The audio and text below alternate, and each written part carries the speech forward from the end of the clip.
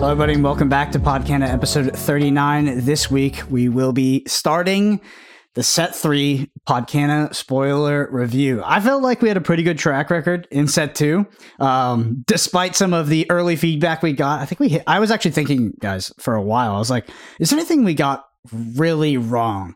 And there's one that I definitely got wrong in Set 2, and that was the book, the spell book. I didn't say it was bad necessarily, but I did say I thought that it wouldn't fit into the Ruby Amethyst list because of the other items, and the complete opposite happened. The other items came out, the spellbook came in as the only item. So that was one I definitely got wrong. I think I was a little high on Sisu as well. But yeah, we did a bit of spoilers last week, but we're really cranking into them this week. The set comes out soon. It's very exciting. I think that some people are a little...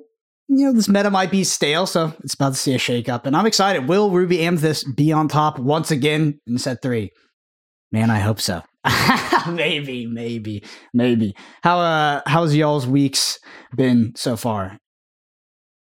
Good, yeah. Just been enjoying all of the spoilers being teased. We probably won't cover them this episode, but like majority of the Enchanteds got... spoiled, and let me just tell you, I think they're really, really cool. Art is always a personal preference, but they've really gone for a unique style with these Enchanteds. But the good news is I do think that there's more Enchanteds coming out in this set. Is that good news? Yes, because they're cooler cards, but does that mean they're going to be rarer or not? I guess we'll wait and see. But yeah, overall, I'm that person that you said, Brennan. I'm the person that's ready for a meta shakeup because I'm a little tired of what we have right now. Even though it was good, I will say Set 2 meta was still really, really good. It wasn't just the same thing the whole time. The start was really cool. We got some experiments. We moved into kind of where we left off in Set 1. But nevertheless, it's been fun. What about yourself, Moyen? I have the same approach as last set, where I try to dodge all the spoilers. So I have the first reaction on this podcast. So I'm looking forward to the podcast every week because I want to see the new cards. Yeah. I don't think people know this about Moyen, but as soon as the set releases on Pixelborn, Moyen goes into this like hibernation state where he just starts cooking some decks. I'm excited for that. I'm excited to see these deck lists start rolling into the group chat. Anyway, let's head into the headlines. Not too much this week because we're really going to try to get into spoilers ASAP. First thing I want to hit on is... Thea hosted another tournament. It was a bit controversial because it said no Ruby Amethyst decks. It was canceled because of some outlash, whatever the word would be. People gave some feedback that they didn't want that. And it was canceled and it was sort of re-put up, but with a different prize pool. So they readjusted it. Yeah, I mean, I don't know how I feel about this. I think that overall, if there's a grassroots community tournament, it should be able to run under any rules that it wants to. I don't necessarily, like, if there was a legitimate organized play tournament, legitimate competitive tournament hosted by Ravensburger, and they were like, no Ruby Amethyst decks.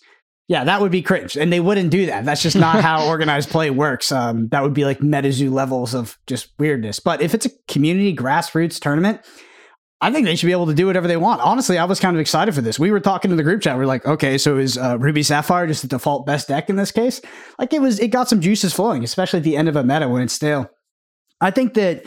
I didn't really see any of the negative feedback or the outlash, but what I will say is that if you were a part of that group, you should be careful because these people that are putting on these tournaments for everybody and making it so these experiences are possible, those people are not guaranteed, right? They're doing this in their own free time. They're raising their own money and they're putting up a play experience for all of us to enjoy the game.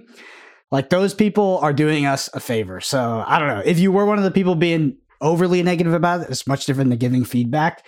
I would encourage you from not doing that in the future because like these tournaments are important for the competitive scene. And yeah, even if you disagree with the rule set, I think it's like, just don't play them. and let me tell you as well that, let me just cut in really quickly. Let me tell you that any people that think that he is making money from this, she is most definitely not making money for this. And that's the toughest thing as someone who's organized grassroots tournaments and stuff. When people start saying that, like, especially if people are like, oh, you're taking all the money for this, that feels really, really like tough because you're putting your heart and soul into making this happen. Like, it is really, really hard to make these events run efficiently. And when people start slating you like that, it's like, it actually makes you want to give up. So exactly what Brendan said, please don't do that. Like, we are very fortunate to have great events like this, especially in a space where there's no official online client, but yet we can still play high level events online. So just don't be that person. Why? This has happened before. This happens all the times in card games, especially before OP comes out, grassroots, and why is there a problem? Like, what? I know the back end as well, or I know sort of the inner details that she is not making money, but what if she was? Yeah. Like, she's the one that's going out, organizing the tournaments, dealing with the headache of running the tournament, getting TOs, sometimes getting the prize pool, shipping out enchanteds, and there's like so much of her personal time that goes into that, as well as the passion aspect. It's like, what if they were making money? Mm-hmm. It's like people always weird. Yeah, people always first they're like, nobody can make it. It's just nobody can make any money. It's just crazy to me. I mean, I'm not talking about a ridiculous profit margin, but if someone is making a little bit of, it's just weird to me. Yeah. It's just, I don't know. It's basically, I think people sometimes feel like they're owed to have all the money that they put in into the prize pool also being paid out. And I don't think they're being owed that, but I think at least the tournament needs to be very clear about how much of the payment always goes into the prize pool and how much, like what percentage goes in. Because if they're not being clear about that, I think that's a little shady. But that's not what's happening here at all.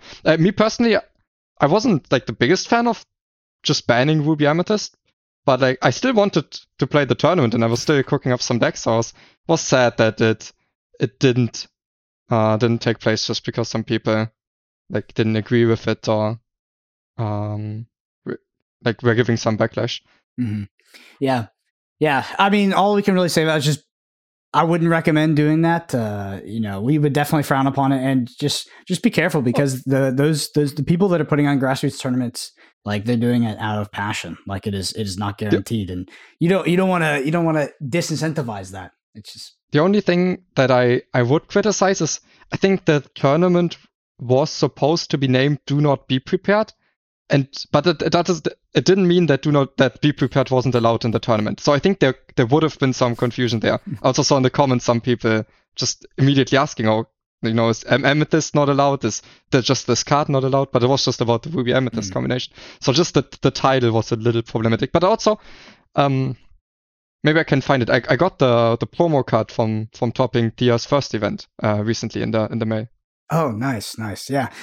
While he does that, there's one other thing that happened. I don't know if you're going to grab one, but there's one other thing that happened. So there was this tweet that I saw. It's not going to be all negative news, but it was just really obnoxious. All I can say is just don't be this person. Basically, this person writes this tweet and they go, "This is how I envision the conversation going during Lorcana Dev. Hey, do you know that magic card Wheel of Fortune? The one that got restricted for 30 years? Let's print that card. Oh, and make it free. What's the worst that can happen?" And then they retweeted themselves and they go, "I repeat, what's the worst that could happen?" Like, it's just, I feel like this person felt like they had the first clever thought and then they decided to be an asshole about it. It's just like this card in Lorcana, first of all, it's actually balanced. Second of all, the devs knew what they were doing. Obviously. Yep. Like, the devs obviously know what Wheel of Fortune is. It's just such an ignorant take, and it's just like, don't be that person. It's like, it's so toxic, and I don't know why this is like promoted. I saw it retweeted a few times as well, but it is not that clever. The devs knew what Wheel of Fortune was, etc. Also, card games are not supposed to be card games are not all about balance. Card games are about fun. Like, card game development should take some risks on some cards, period. If that means that a card has to get banned every now and then, good. Because if it didn't, the game would be boring. So it's like, I think it's very important for players of a game to give feedback on why they like or don't like game design decisions, right? That's important. But the problem is, it happens so fast that suddenly the player thinks that they would have studied like game design for 20 years, or I don't know. Suddenly they think, oh, clearly this was a mistake, and they should have done this and this, and I'm a better designer than these people who are experienced. Yeah, I think crazy, giving feedback's important, but that doesn't suddenly mean you're a game designer or you know everything better than the design team. I think it happens in every game, and I really don't like to see it. You brought this card and this tweet up, Brendan, because we might not get to it in this episode, but there's a card that's going to combo with A Whole New World that people are already saying, "Oh my god, are they? Oh, how did they print this card? It's crazy." But you know what other card combos with A Whole New World? Prince John, right? Yep. Prince John, it was like, oh my God, it was going to be so busted. And guess what? The discard deck doesn't run a whole new world, or for the most part. It's just like, yeah, I don't know. Sometimes people, like, they think they're being clever, and it's just like, okay, this is like the most level 0 tweet I've ever read in my life. Obviously, the development team knew what Wheel of Fortune was. And obviously, by the way, this card has been balanced for 2 sets already. It's not even, ridiculous. Anyway, Spilled Ink section. I'll pass over to you to Kala.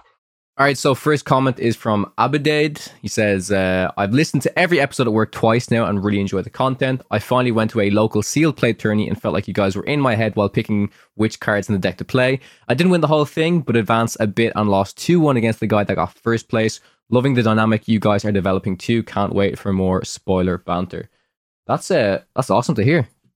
Spoiler banter. We had some spoiler banter this morning.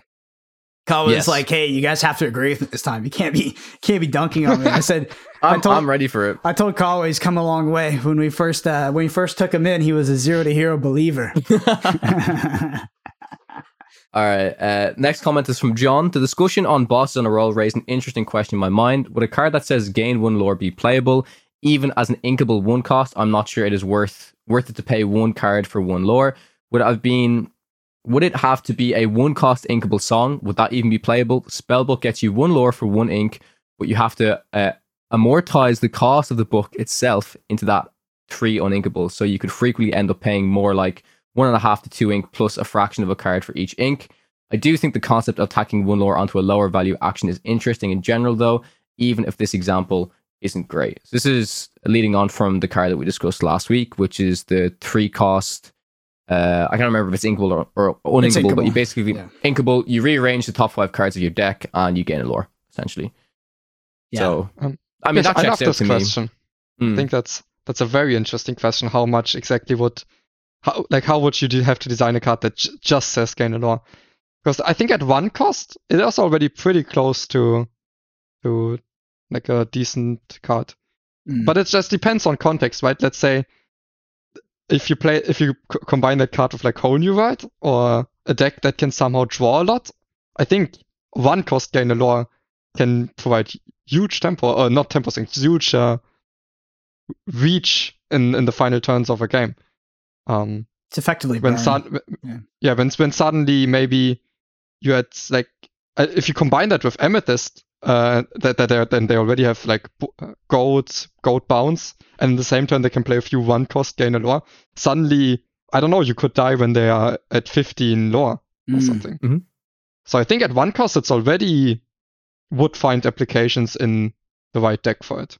So I think that this question, it asks a deeper question, which is like, what is the value of a card in Arcana? And I do think that I value individual cards as more than 1 lore. Like if we're gonna draw a paradigm to Magic the Gathering, like there are cards, your opponent starts at 20 life, so it's not lore, you don't go up, the opponent starts at 20 life and they go down. I mean, there are cards that reduce their life directly. The game is not the same, it's not balanced the same, but some of those burn spells, they're good in decks that are focused on that and can take advantage of that kind of card. But usually you wouldn't just throw a burn spell into like any random deck, right? Which is how I think that this kind of card would go. Is like if you had a card that did nothing but exchange itself for lore, I think it would have to be in a very specific deck. Ultimately, my first gut feeling is that a card that all it did was gain 1 lore and made you lose 1 ink, which is what the card we talked about would do. I don't think would be playable because I do value board presence a bit more, like the actual permanence on the board. And almost every card in the game can quest for 1 lore, so they effectively have that. So I don't think it'd be playable. My biggest question is if there was a card that cost 0 and was inkable and could gain a lore, would you play it? I mean, that's asking the true question of is a singular card in your deck worth 1 lore or is it worth more?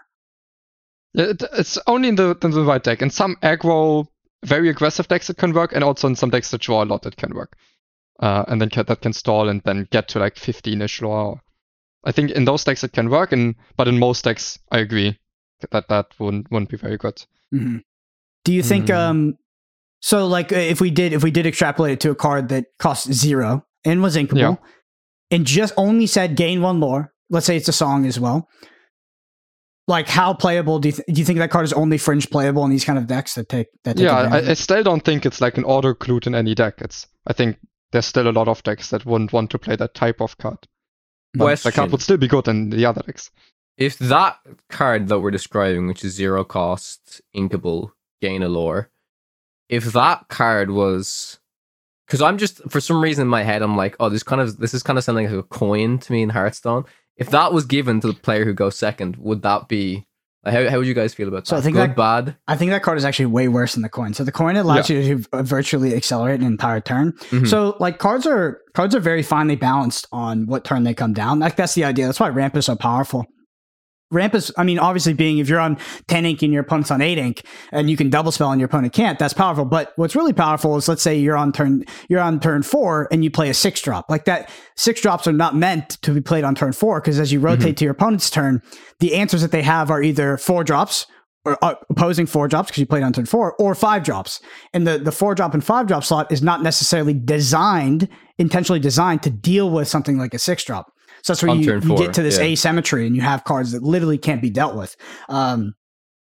It's I think that the coin is much more powerful because it does allow you to get into those sort of asymmetric resource values on cards where, the game is just not designed around you having something out that quickly. But I mean, obviously, in the case of the coin, you're getting it when you're on the draw, so you're not actually getting a massive advantage. But yeah, 1 lore, in my opinion, is not equal to a card that you would be given for free that you could cash in for 1 resource and accelerate yourself by an entire turn. But still, it would at least go a step in balancing out the going first advantage. Mm-hmm. I think my hot take here is that if the card did exist that was 0 cost, inkable, and it just said gain a lore and was a song, I do think that card would be currently unplayable in. I think every single deck, because if I look at like all the cards in Lorcana, like even basic 1-drops, I do consider them to be more impactful than a single lore, even though they're more susceptible than a card like this because they can be prepared. Let's think about it like a Lilo or something like that. It can be prepared. It can be fire the cannon. Like it can be removed where this card couldn't. Mm-hmm. I think that those cards are inherently more powerful because they exist on the board. They technically can engage in combat and they have a persistent value where if your opponent doesn't deal with it, you can cash in multiple lore over multiple turns. The reason why I would disagree with that is that, so we talk a lot about floor and ceiling of a card, and I think most of the time the 0 cost gain a lore card would be pretty bad. I think because it's inkable, it's somewhat okay, because in the spots where that card would be good, like no other card would do the same thing. It's like it's a card that can come in very clutch while being inkable. So I think inkable cards that are situationally very strong and other times not that strong are still very good cards. It's really interesting because the idea of inkable and uninkable cards is the axis of Lorcana that we can't really look back at other games like Magic or any other TCGs and draw a paradigm from like, oh, this card existed in that game and it was powerful because of this. The inkable uninkable dynamic is like a whole nother thing. It's like a new frontier in Lorcana where we have to try to evaluate cards and their power level on it. It does make it pretty challenging. Yeah, last thing I'll say is my idea for that, I would play that card in a deck, maybe a whole new world deck, but also maybe a deck, if it did exist sometime in the future, where potentially some sort of combo deck where I could draw in disgusting amount of cards or I could draw my entire deck, right? I have to play a bunch of bad cards in my deck to do this crazy combo and draw my entire deck. And then effectively I just play out all these gain of lore and win the game, something like that. So we were trying to keep this section short, but it was a good question. Yeah. Now I'm wondering, do we ever get like very expensive burn cards? Like, I don't know, 10 ink gain 5 lore? Do we ever get something like that? I think it would be it would potentially be, it's hard because those things definitely exist in Magic to an extent. I do think those cards would be very unrewarding to play against because they're extremely uninteractable, right? Basically, the only paradigm you're facing as an opponent to that is like, I can't let my opponent get to 10 lore, or I have to tempo them out so they can't get 10 lore before they cast their gain the 10 lore card.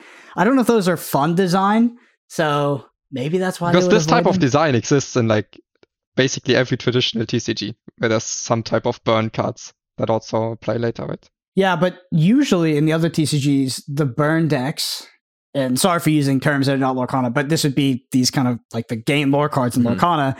Usually the burn players will opt for the lower cost cards that are better rate than the higher cost cards. So let's say it's 10 ink, gain 10 lore, but there's 1 ink, gain 2 lore. It's double the rate. So, I mean, they would just play a bunch of the 1 ink ones, right? Rather than the gain 10 lore. Like, the gain 10 lore explosive is maybe less interactable. It's more of a surprise, etc. But usually the lower cost ones have a better rate. So I think that's, yeah. Yeah, for example, in Hearthstone, there was like Fireball, 4 cost, deal 6, but then the 10 cost is only 10 cost, deal 10. So it's always lower rate, but at least it's more damage on one card. So you need to play less of these mostly bad cards that are only sometimes good. Yeah, I don't know if we have a card, and we could have a card like this in Lorcana already. I've no idea, but like thinking of like the 0 cost inkable gain a lore, if you have another card, just when you mentioned kind of combo decks and stuff like that, Brendan, if you had a card that just said after you cast an action, ready this card. But I think that text on the card in general, I think would just be very powerful anyways, because if it just readies it and it doesn't say, ready, it can quest. That I think you could always find a crazy combo thing with that, even just with 1 cost cards eventually, right? So yeah, definitely interesting. All right, next comment is from Quest for Lore. I love this podcast, listen every week. I know none of you are into the Pokemon TCG community, but I honestly believe they have the best competitive TCG experience going right now. There are tournaments ranging from smaller local level to challenges and cups which are slightly bigger, and even regionals, nationals, and worlds. The game has cash pricing that was recently almost doubled, and participation is huge. They are getting 1.5 to 2k players every regional. This is all amazing, but the best part is that competitive decks range from $50 to $150 for top tier decks. The deck that won Worlds last year was $60. That's great. That's really, really cool to hear. I know this is a long comment, but I truly think that Pokemon TCG is doing something right because they are growing like crazy. Not to mention their broadcast quality is actually insane and the best I've ever seen anywhere recently. True, yeah. Hope you all have a great week and can't wait to tune in next week. That's really good to hear, and I think the biggest thing I want to take away from that is, if their broadcast quality is good, I think I tuned into one of their streams at some stage, and it looked like super clean. Yeah, especially the Japanese One Piece as well. Incredible production. Oh, I watched the video of that as well. Yeah, that looked insane. It's insane. Yeah, it's nuts.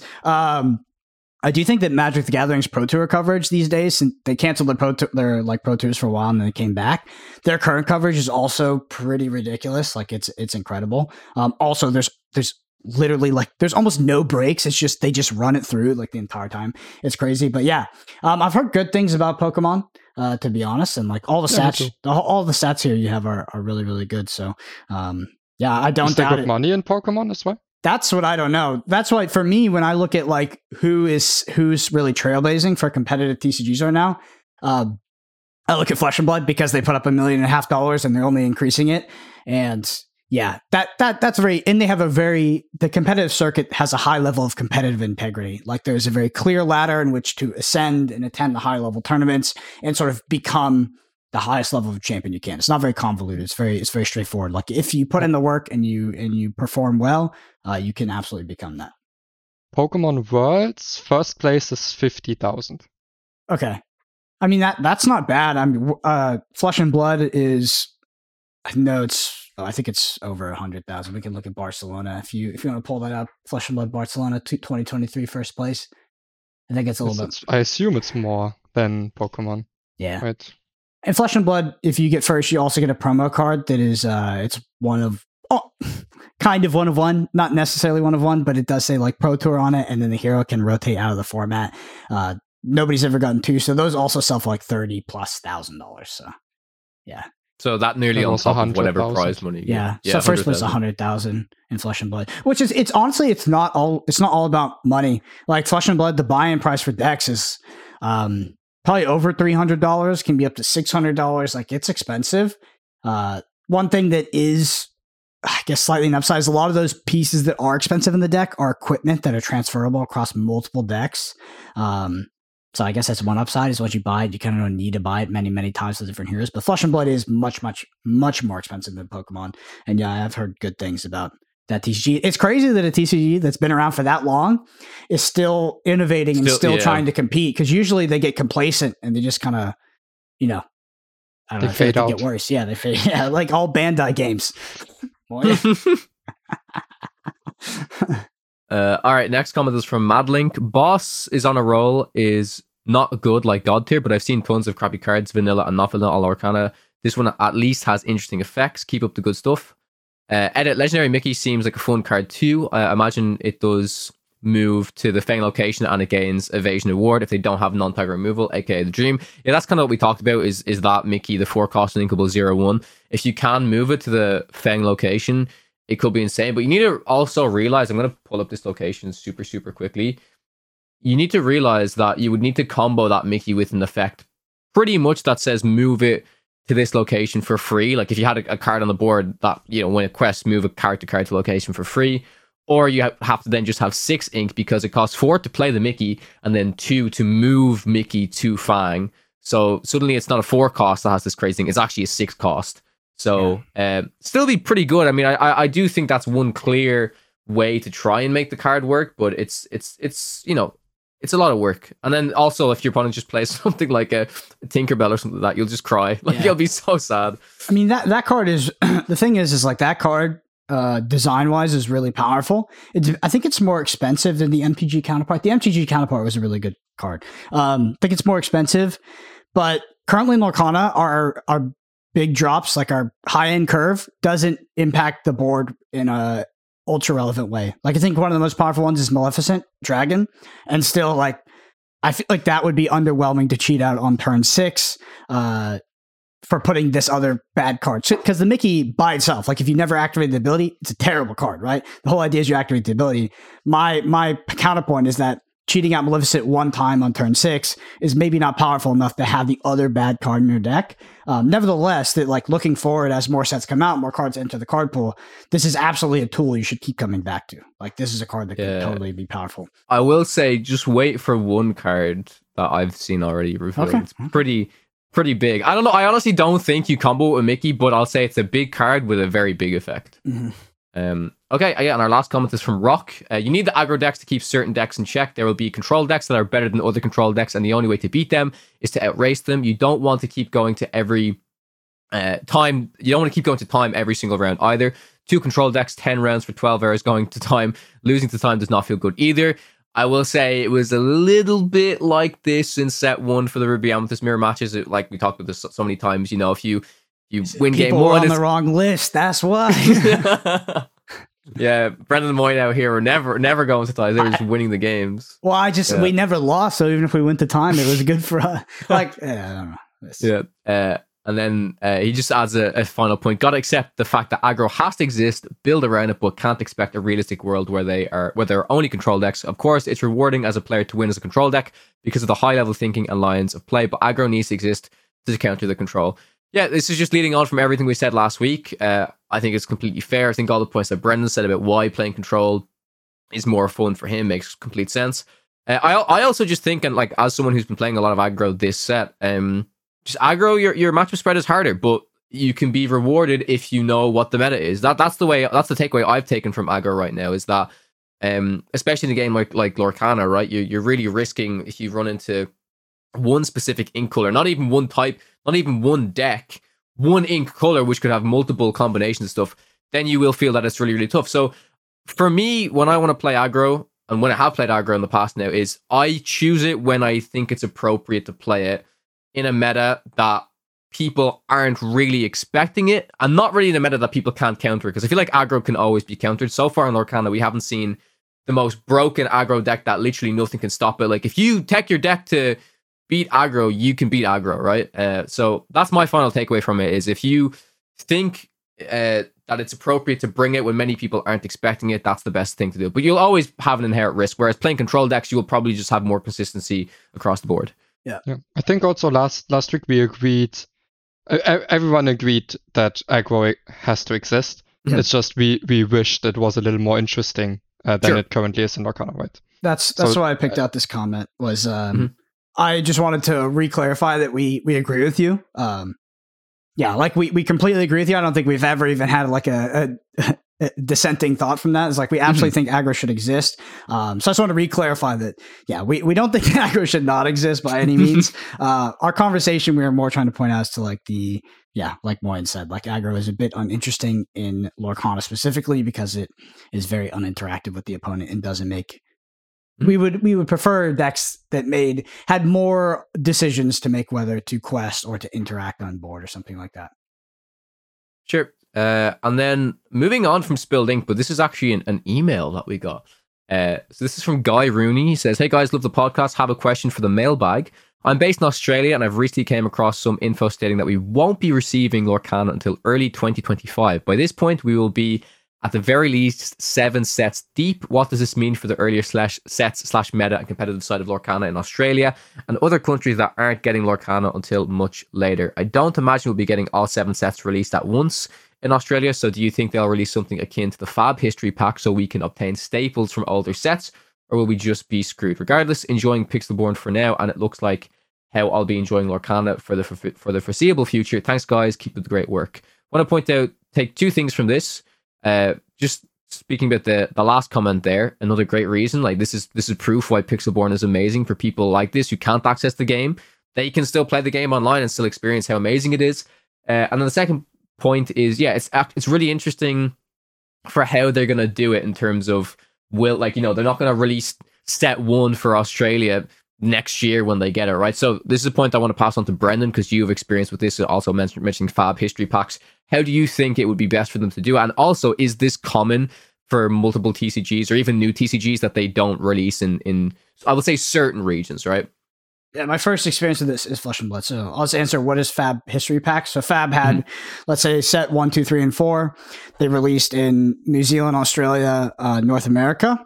And then, they expand to more regions later in the set. So they expanded to more regions in Europe. They expanded to more regions in Asia. And now those regions need these sets, but these sets are potentially out of print. So they reprinted staples in white border, which I know some people are going to disagree with white border versus black border for cards, but in white border for those regions specifically, and did some localization in regards to languages. They still had English as well, but some localization in regard to languages. So they printed in German, Italian, things like that. And they did take staples, like constructed staples from the old sets, and they put them in those packs. So those packs are mostly opening constructed staples and things like that. So yeah, I mean, you have to think about it like, if Australia missed out on 7 sets and the first set that comes to their local game store is set 8, well, then they just have to buy all these staples that are potentially out of... I don't know how the printing will work with set 1, 2, 3, like when they're going to stop printing them. They'll always print to demand. I don't think they will always print to demand. That's just not a thing. But yeah, how are these people going to get those cards? So that's what the Fab History Pack thing could be. But ultimately, what is best? I just don't know. Fab is my first experience with it. History Packs had positives and negatives. And yeah, I think that honestly, the biggest thing for me is Ravensburger kind of dropped the ball I feel like Ravensburger was so prepared. They had so many sets done in advance. I'm surprised that they didn't release in Australia and New Zealand. I know it's a smaller market, this late, like early 2025. So hopefully, I don't know what the solution will be, but hopefully they do have one in mind to help you all get caught up. But I'm sure that if you live in Australia right now, you can buy cards. It's just like they're not available at the local level. So you have to be buying from Europe or something like that, pay the shipping, etc. You should be buying singles anyway. By the way, if you play constructed card games, buy singles. It's much more economic. 100%. All right. Yeah, let's jump straight into the spoiler section now, because I'm very eager to get through as many of these as possible. We'll be probably splitting it between this episode and the next episode. Hopefully we can get through all of the spoilers. Next episode might just be literally pure spoilers. So yeah, let's jump into it. So we're going to start off pretty early on from when spoilers were kind of happening. So I've seen pretty much all the location cards now, but I don't think Brendan or Moyne have seen them. So we're going to start off with Jim Hawkins, Space Traveler, 5-cost inkable, 4/4, quest for 2, legendary. With an effect, this is it. When you play this character, you may play a location with cost 4 or less for free. And also take the helm. Whenever you play a location, this character may move there for free. So first impressions. Strong. I mean, it's a potential 9 resource value, like play for 5. Like, I mean, these are... No, but it's not 5 resource. Because a 4/4 that quests for 2 isn't really a 5, is it? True. It's more like, maybe it's a 4 and a 4. Which is still very good. It's just, I don't want to call it a 5 and a 4. Yeah. I'd say it's probably still I wouldn't call it like, this is the thing, right? I'd call it a 4 uninkable maybe, right? I don't think I'd call it a 4. because other cards like Beast, right? The Beast that just destroys an item when it comes into play and stuff like that. I think, it's interesting, right? Because the vanilla stat that we've seen for this is a 5-cost inkable 5/5 that quests for 2. Or 5. That's why when we're Cerebus only quests for 1. Quest for With the 1, new yeah. one. So 5/5 is like Winnie the Pooh, right? The sorcerer Winnie the Pooh that just quests for 2. So Yeah, so I think it's very fair to say 4/4 quest for 2 is like more along the lines of a 4-drop. Sure. But still, that's cheating resources. Cheating resources is good. I think, without having seen all the locations, I would already rate this card highly without Take the Helm. But Take the Helm even adds on top of it, that part of the effect. So I'm impressed with this card. I think we'll be seeing a lot of this card, honestly. I think it's just very powerful. You're cheating a lot of resources. And with all of the locations being introduced in this set, I think we'll see a lot of Jim Hawkins. Well, I mean, I agree with you all, but if locations are... Yeah, the only reason we don't see Jim Hawkins is if all of the locations are bad. Yeah, if all locations suck, then yeah, probably not. But it's a powerful card in theory. Sure. All right, next card is Pongo, 3-cost inkable 3/2 Determined Father. Quests for 1 is also super rare. With Twilight Bark, once per turn, you may pay 2 ink to reveal the top card of your deck. If it's a character card, put it into your hand. Otherwise, put it at the bottom of your deck. I just want to clarify for audio listeners, this is an Amber card. Yes, sorry, apologies. All good. Yeah, so I mean, it seems pretty powerful. To be honest, I could see you running this in a deck that only runs characters. So you have 2-cost draw card, just as an activated ability on a 3-cost. That's really powerful. I don't know if decks that are composed of all characters are powerful. That's the deck building constraint. That's the push and pull here. But ultimately, that is a very good ability, in my opinion. Yeah. Honestly, I would have assumed that this card would say, rest this card and pay 2. But that you don't have to do that makes it like a repeatable threat. It's insane. You could just keep this active just to use this effect. It's like kind of. I know Magic Mirror is already not good enough anymore in set 2, but if you compare this to something like that, this is kind of you pay 3 and then you don't even have to ink. You can just pay 2 to draw a card each turn if your deck is like mostly your only characters. Bro, this is a control deck's worst nightmare. Yeah. Worst nightmare. Like, this is one of the best aggro cards I think I've ever seen. Think about like a standard Amber Amethyst or Amber whatever aggro. You take out some of the card. Like, this card is insane. I don't know. I felt like I was high on it, and then you said that, and I'm like, oh my God, how would you deal with this? Because the card advantage is insane. And it leaves you so flexible because, first of all, you can activate the effect without resting it, but also, if you're ever scared of this like being removed anyways, or you think you don't no longer need the effect, it's still possible to quest and do this effect. Yeah. Both in the same time. This card would be insane if it said all this text and it didn't have the end where it said otherwise put on the bottom of your deck. Like if it was like you paid 2 to reveal it and now this card is bricked, right? You hit a song, this card is bricked, you can't draw any more cards for the rest of the turn, and you have like 6 more resources available. Like the flexibility that you can actually put a song on the bottom of your deck. So if you're playing Amber, Amethyst, aggro, you can still put the friends on the other side on the bottom of the deck if you want to. This is the best card I've seen so far. This card is nuts. Yeah, I think I want to point out that this is the first card in Lorcana that we've seen with this effect that says you just may pay 2 and it doesn't exert. I think it is the first card that has an effect like this. So super cool. My final note on it would be I would prefer if it was a 2/3 rather than a 3/2, but that's probably just to balance it, right? So it can be removed a lot easier. Yeah. Okay, next card is Dalmatian Puppy, also an Amber, 2-cost, inkable 2/3. With the effect, where did they all come from? You may have up to 99 copies of Dalmatian Puppy Tail Wagger in your deck. And just so Brendan and Moyne, just so you guys know, there's like 4 or 5 different variants of this card, obviously, so you can just keep putting in as many puppies as you want. Yeah. Weird card to evaluate without knowing other cards, I'd say, right? Yeah, there needs to be synergy for a Dalmatian puppy or it wouldn't make sense. Yeah, it's cards like this would exist in Magic. They're kind of memes. I'm not sure if we said this was Amber too. I did. Yeah. Okay, cool. Yeah, they're kind of a meme in Magic, and I think it'll be a meme here. That being said, if you had if you had a card that said, look at the top card of your deck, if it's the card you name, you can draw it.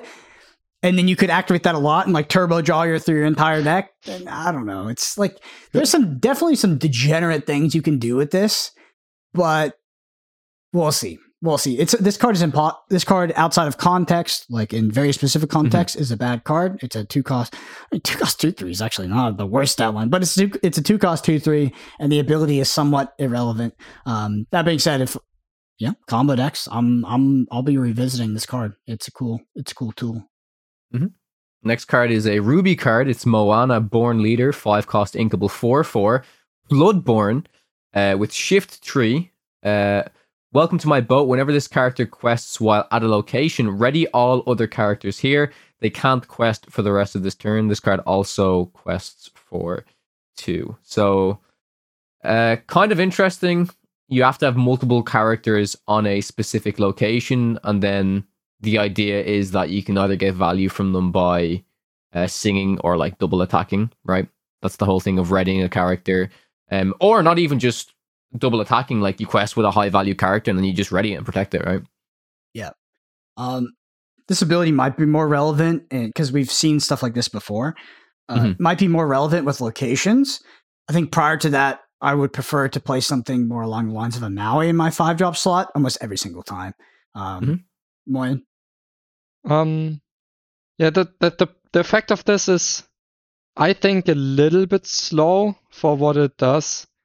So it's a 5-cost, it's 4/4 that quests for 2, which is a little below what we would usually want. And then I don't think the effect will offset that disadvantage often enough. I think it's unless there's like some cards that really, maybe there's some locations where you exert cards and then they get put back up for the locations effect, and that's really strong. But just for questing and saving it, or questing and then attacking, I am not too impressed. I think it's a little too slow. Sure. Next card is Scrooge McDuck within Sapphire, 5-cost uninkable, richest duck in the world, 3/5 quest for 1. With an effect, I'm going home. During your turn, this character gains evasive. And then also, I didn't get rich by being stupid. During your turn, whenever this character banishes another character in a challenge, you may play an item for free. So maybe we slot this card into the item deck. Maybe we don't slot this card into the item deck. Let me just say that there is one item that you guys haven't seen yet that you would, of course, want to combo. I'll just say it's a very, very, very high cost item. So it's probably literally just for that. Because I'd want to be cheating out at least a 4-cost item or higher to actually be trying to play this card, in my opinion. Honestly, I think I would cheat out. So meta context, I'm actually taking meta into context here because evasives are meta in Lorcana, period. They will continue to be meta. They warp the entire game currently. That's why we're seeing so many evasives printed, I think, in set 2 and 3 is like ways to deal with this. But in the current context of the meta, with all these evasives running around, I'd probably be okay cheating out like even 1 to 2 cost items with this. I know that cheating out like a 6+ cost or something like that'd be great. But if I'm looking at the floor, if I have a 3/5 that kills 2 Mickey Mouses and I'm cheating out items, like that's, I might play it, to be honest. Like Fidget, or not Fidget, but the other counterpart, the Cruella de Vil. I guess it does a better job declaring evasives, but yeah. It's okay. For 5 costs and inkable, I think it might be a bit too slow in the current meta. What are you laughing at, Moyen? Oh, this was the missing piece. Finally, we can put Dinner Bell in our deck. Oh my god. Dinner Bell for 0, actually pretty playable. What, you still have to banish your character with Dinner Bell? I know, but that, because that would be Sapphire Ruby, so it would be in the ramp deck. So I think it could work there. But in general, I like this card because it's a tool for 2 different things. It's evasive hate, and maybe you can have some synergy with expensive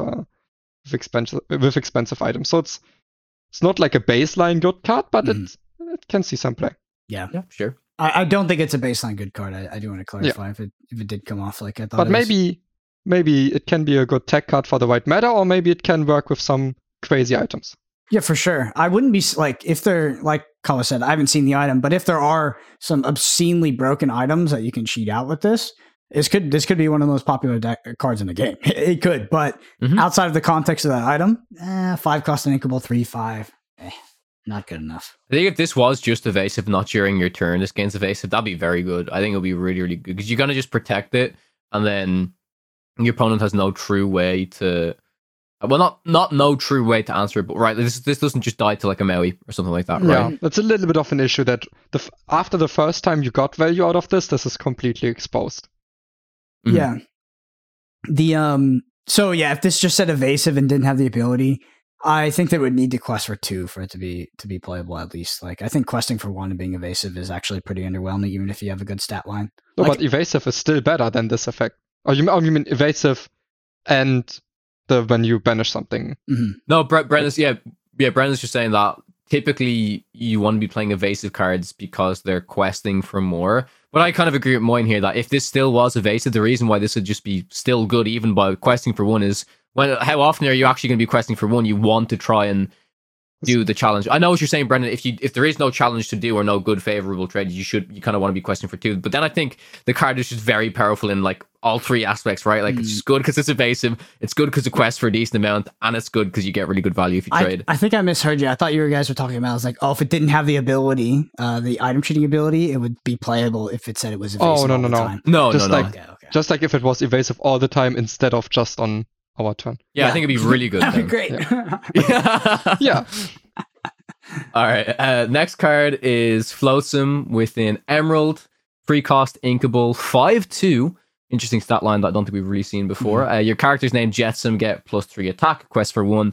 So this is just the whole kind of Jetsam and Flotsam thing. Can also pair this card with like the Amethyst versions, which I can't remember which one it was. I think it was Jetsam was actually decent because it was like an evasive 4 cost 3/3. It was like the 15th, 9th, and 60th card in the deck. Yeah. It was evasive hate. The next card is, of course, Jetsam, Emerald as well, 3 cost, inkable 2/2 with Ward, quests for 2. And the effect is your character's name Flotsam, gain Ward. So the idea of this kind of 2 cards that you play to combo is that Flotsam, you're never really questing with him. He's just there to buff up your Jetsam, but then doesn't really make much sense to me because why do you want a buff card that's actually going to be questing for more? So I don't know, like maybe you want to mix, if you're just going to be playing a Flotsam Jetsam deck, both like a Emerald Amethyst thing, maybe it's good, but on paper these cards don't seem great. Even together these cards are terrible. Yeah, it's a non-bow, right? You don't like the payoff of each is like their stat lines are like those are the abilities you don't really want on them. Yeah. I mean, okay, so I'm not completely considering both the Jetsam and Flotsam we have already, but just these 2 together are terrible because this Flotsam gives 3 power to a card that will be a 5/2 instead of a 2/2, and 5/2 is a really bad stat line. Yeah. And it's a card that quests for 2, so it doesn't really care about the 3 attack either. Yeah. And the Jetsam gives Flotsam Ward. So, okay, nice. My 5/2 that quests for 1 now has Ward. I don't think that matters either. I don't know, yeah. If there's some weird deck that really cares about cards that have like 5 attack or whatever, like, I don't know. I don't even want to think about that. The only thing I could see is like the Flotsam at the 5/2 stat line like trading up consistently because there's some weird threat that exists in the metagame that comes down on 3, has Ward, you have to trade with it via combat, and it's very, very pesky. Maybe. Well, it's like a Gaston level kind of card, but I still don't think it's playable. The Flotsam is basically like, I just feel like you don't care about that your character's name Jetsam get +3 attack. Like, I literally don't care about that effect on the card at all. Yeah. Yeah, it trades very well against the Prince, the bodyguard with this +1/+1. Yeah, so does Madam Mim, and you think about the value of that card. Yeah, it's insane. All right. Next card is a Sapphire item, 2 cost, inkable, Aurelian Gyro Sensor. Seeking Knowledge is the effect. Whenever one of your characters quests, you may look at the top card of your deck, put it on either top or bottom of your deck. So this is pretty much just a scry whenever any of your cards quest. Is this... Would you just call this a better Ursula's Cauldron? Worse. Worse. No, the effect is worse, but it's inkable. Yeah. Yeah. So that part's better. We evaluated this card, I think, already in like a early episode. It's like, okay, this card by itself, I don't think is good at all. And also with other cards, I think it's probably still bad. But there are some additional cards that are coming out in set 3 that really care about you knowing the top of your deck, which I think is a sick mechanic. I love that mechanic. But This one is, in my opinion, much more. It's much less impressive than some of the other counterparts we've seen. Sure. Next card is an Amber card. It's an action, 99 puppies, 5 cost, uninkable. Whenever one of your characters quests this turn, gain 1 lore. We were just kind of talking about the value of like lore if it was like 0 or whatever. This card looks pretty bad. This card looks really, really bad. It kind of reminds. I mean, it's much worse, but it kind of reminds me of what's the card in Hearthstone, Moyen? It's like it's like the Shaman call, like Shaman card 5. Yeah, like Bloodlust. It's like kind of like your aggro push. If you two turn around and tell me that this card is good. He's like so scared. I'm like, don't do this to me, please. It's gotta be a bad card, man. It's gotta be. Oh man, this card reminds me of Zero to Hero. Actually, this card reminds me of a Volcana card. It really does. Yeah. It's just like the same conditions. Because it's like it's not that hard to make up a scenario where this card would be good. It's just this scenario won't happen often enough for an uninkable card to see play, I think. So like you would need like a token deck. You want to flood the board, but then like you kind of would want to set this up so like maybe for a few turns not quest. So then you can set up a whiteboard and then puppies and quest with all of them. The problem with that is then if any board wipe comes into play, like Tinkerbell, grab your sword or be prepared, then that you lost all the turns where you could have been questing and where you were setting up for this. So there's huge risk. Alongside that as well.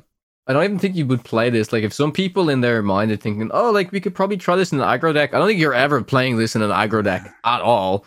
Because, like, you're not going to get much value for this card. You're really, really not. And it costs so much. If you're trying to play an aggro deck, you will get there faster by just doing what your deck does best with, like, your early drops. Like, yeah, I don't know. Very, very unimpressed with this. But maybe someone whips out, the weird puppy deck that, you play all your puppies for 0, keep drawing infinite puppies, and then you just play this or some shit. I don't know. I don't see the synergy right now, though. Worst card in the set. Wasn't there some Emerald card in the first set? That did something along these lines? I don't know. Was it a casket? Or? Yeah. I can't remember. It's a high achievement, I think, to be the worst card in the set. But this one is currently, it stands on the podium. Oh, it's Steal from the Witch that I'm thinking of, which is a 5-cost uninkable action also in Emerald that says whenever one of your characters quests this turn, each opponent loses 1 lore, which is like kind of the same. It's not the same, but it's I guess gaining a lore is better than them losing a lore for this type of card. But it's still pretty terrible. It's just not even a very song. funny Like because if this card was a song, I still wouldn't play it. Like, honestly, bro, it's like I can't. All right. Next card. We have a steel card, 4-cost uninkable song, and then along came Zeus. It's deal 5 damage to chosen character or location. So we're seeing some location removal. And I think this card overall, from most of the locations I've seen, I do think I want to say that I think it could be playable from initial impressions. If you want to have a tool that deals with locations, I think it's quite good. Notably, you want to just think about, since this is a 4-cost song, if you think of like the traditional Amber Steel decks, you only really care about like 3-cost songs and 5-cost songs. This might be a reason that you want to actually play that Sebastian card, which is specifically Singer 4. I'm just thinking traditionally of that Amber Steel deck if you want to come into a more control thing, because previously Sebastian was never considered in those decks because there was no good 4-cost song to sing within Steel or Amber. Hakuna Matata was the only 4-cost, and people only played that because it was free ink when you played Ariel. So for once, I'll just take a pretty decent card for a Singer 4 target. Just a good card in general if you want to be removing locations. There's one thing I want to say, which is hitting a chosen character. Video audio listeners will not be seeing this, but I'm using my hands. Hitting a chosen character is way better than hitting a chosen location, because hitting a chosen character is something that you cannot interact with generally via combat. Locations are always tapped. You can always do combat with locations. So hitting a chosen character is like, that's the gold standard of this card. The location is just like this little bit of upside, I think, because locations are much more. It's a very good upside because most removal might not work on locations. I think this card's very, very impressive. Yeah. No, it's like very impressive. I think this card. Okay, it's uninkable. So we just had the worst card of the set, and then Moying saying so far this is the best card we've seen in the set. Is that what we're saying? Honestly, this might be the best card I've seen so far. This card's really good. It's uninkable, which is a little bit of a shame, but it's it's if you compare it to what removal we have so far, I think it's better than basically everything. Just like value wise. So we could compare this to something like Smash, which is it's inkable, but it's not a song either, right? Yeah. What about Let the Storm Rage On? Because that one draws a card. Yeah, I mean that Storm Rage On is also crazy good, but this is 4-cost deal 5, which can trade up very easily. This answers like even a beast that costs more than this. I think lots of very expensive cards still don't have that much more HP than 5. Of course, it matters if you can't one-shot something greatly, but I think deal 5 will still kill a lot of stuff, even some of the more expensive stuff. And it's a song. Yeah, it's just very, very good. It's a good card. Some people, so this is still not a card that you just put into every deck, right? It's still a meta-dependent card. Is this 5 damage breakpoint important? But I think this card in general is very, very good. I agree. Yeah, I think it's hard to disagree with it, to be honest. Like seeing how powerful like these other target removal cards, especially the song versions of them are, and we know that the defense value so there's defense breakpoints in Lorcana. The first one is 3. 3 is way better than 2. We all know that. The other one is 5. Like the other one, not 5. So the other one is 6. Because 5 is this like that's where a lot of these cards exist. And then when something gets to 6 defense, it's like in a whole nother bracket. Much harder to kill. Yeah, no, this card will be the reason why we will suddenly want to be playing card that with like at least 6 HP. Instead of 6 instead of 5. I do agree. Bringing back Vanilla Cerebus. Let's go. All right, next card is Simba, also a steel card, 5 cost, inkable for 6. Quest for 1 with an effect, Triumphant Stance. During your turn, whenever this character banishes another character in a challenge, chosen opposing character can't challenge during their next turn. So, I don't know. I don't like it. I don't like the stat line. It's a 4/6. We just talked about 6 HP. I don't like 4 attack. And that effect is just not fantastic. Do you know the only reason in my mind why a card like this might have been printed in this set is because we're expecting a lot of combat that like hit into locations and stuff. So that's probably the mindset for me is like, oh, you stop your opponent from actually hitting into a location, right? But overall, I don't think it's going to be great. There's no reason for me to want to put this in a deck. Yeah, this card is I think it's just uncommon chaff, to be honest. I don't think it will be played, which it's funny because me saying that just brought up a memory where I saw Lorcana content creator and kind of mutual friend of the pod, Phonetic, tweeted out, set 3 looks like bulk so far, but I don't know. And he deleted the tweet. So I was like, oh, I wonder why he thinks this. I clicked in, it was deleted. Just gotta, put him on blast. So basically 5 cost 4/6, we don't want that. Quest for 1, we don't want that. The effect is slow, and then even when you get the effect off, it's like it's not impressive at all. Just to say something it's not locking something from completely doing anything. It's just, this guy can challenge, but it can still quest. I'd rather if it was stopping from questing than challenging, 100%. Yeah, even that wouldn't be good, I think. Yeah. I don't think that would be good, but it would be better. It would definitely be better. Yeah, for sure. All right, next, not good. Next card is one that is kind of interesting because Ruby Amethyst has been a staple deck on this podcast. So if this card was in set 1, would be played over Gaston. So it is Deladuck in Ruby, 2 cost, uninkable, 3/3 with Reckless. So 2 cards I want to compare this to. Compare it to Gaston, which already is inkable, and it's a 4/2, which really helped in set 1, killing off like Cusco. That 4 attack was really, really key. And also, you just compare this to Madam M Snake, and Madam M Snake's infinitely better than this card. Obviously, it doesn't have the restriction that, like, if you're playing Madam M Snake, you should be running enough 1-drops in your deck to make the snake worthwhile. So, I just think this is a little bit too slow, but maybe in a deck that you don't, like, you want to do Ruby and something else that you really care about, a 2-cost 3/3, and your ratio of uninkables to inkables is more inkables, and you can afford to play this card, maybe it's okay. Because we have seen that 2-cost 3/3s are good in the game, right? So, they're very good. So this being uninkable is a little bit of a shame, and you wouldn't want to play this in like a deck where you play a lot of early game. I think maybe this is like if you play a very late game oriented deck, you can just jam this into your deck to somehow hope to survive the early game. If there's like lots of 2/3s in the meta, like Simba, where you can expect this to 2-for-1 a lot of the time. So it's still not a terrible card, but it will need very specific scenario to be good. Yeah, I mean, Sure. I think meta context, this card could be super relevant. I just like a lot of these control decks, like because some of the top end things that control decks can do in Lorcana are just obscene, right? You can draw a lot of cards. They can wipe the entire board. Like some of these effects are so powerful, and it's like the kryptonite of those decks is just these aggro decks that get out and go under them. So this card it's pretty powerful, especially if you're playing Ruby or something that's not Amethyst. You don't have access to the Mana Min package. Let's be real, like. Is this card aggro though? Like just because it can't quest, right? No, it's anti-aggro. It's anti-aggro. Yeah. So I feel like if you're playing Ruby with another card for control, this is absolutely a card I would consider, because a lot of those decks, like the only thing they lose to is like these aggro decks just going under them.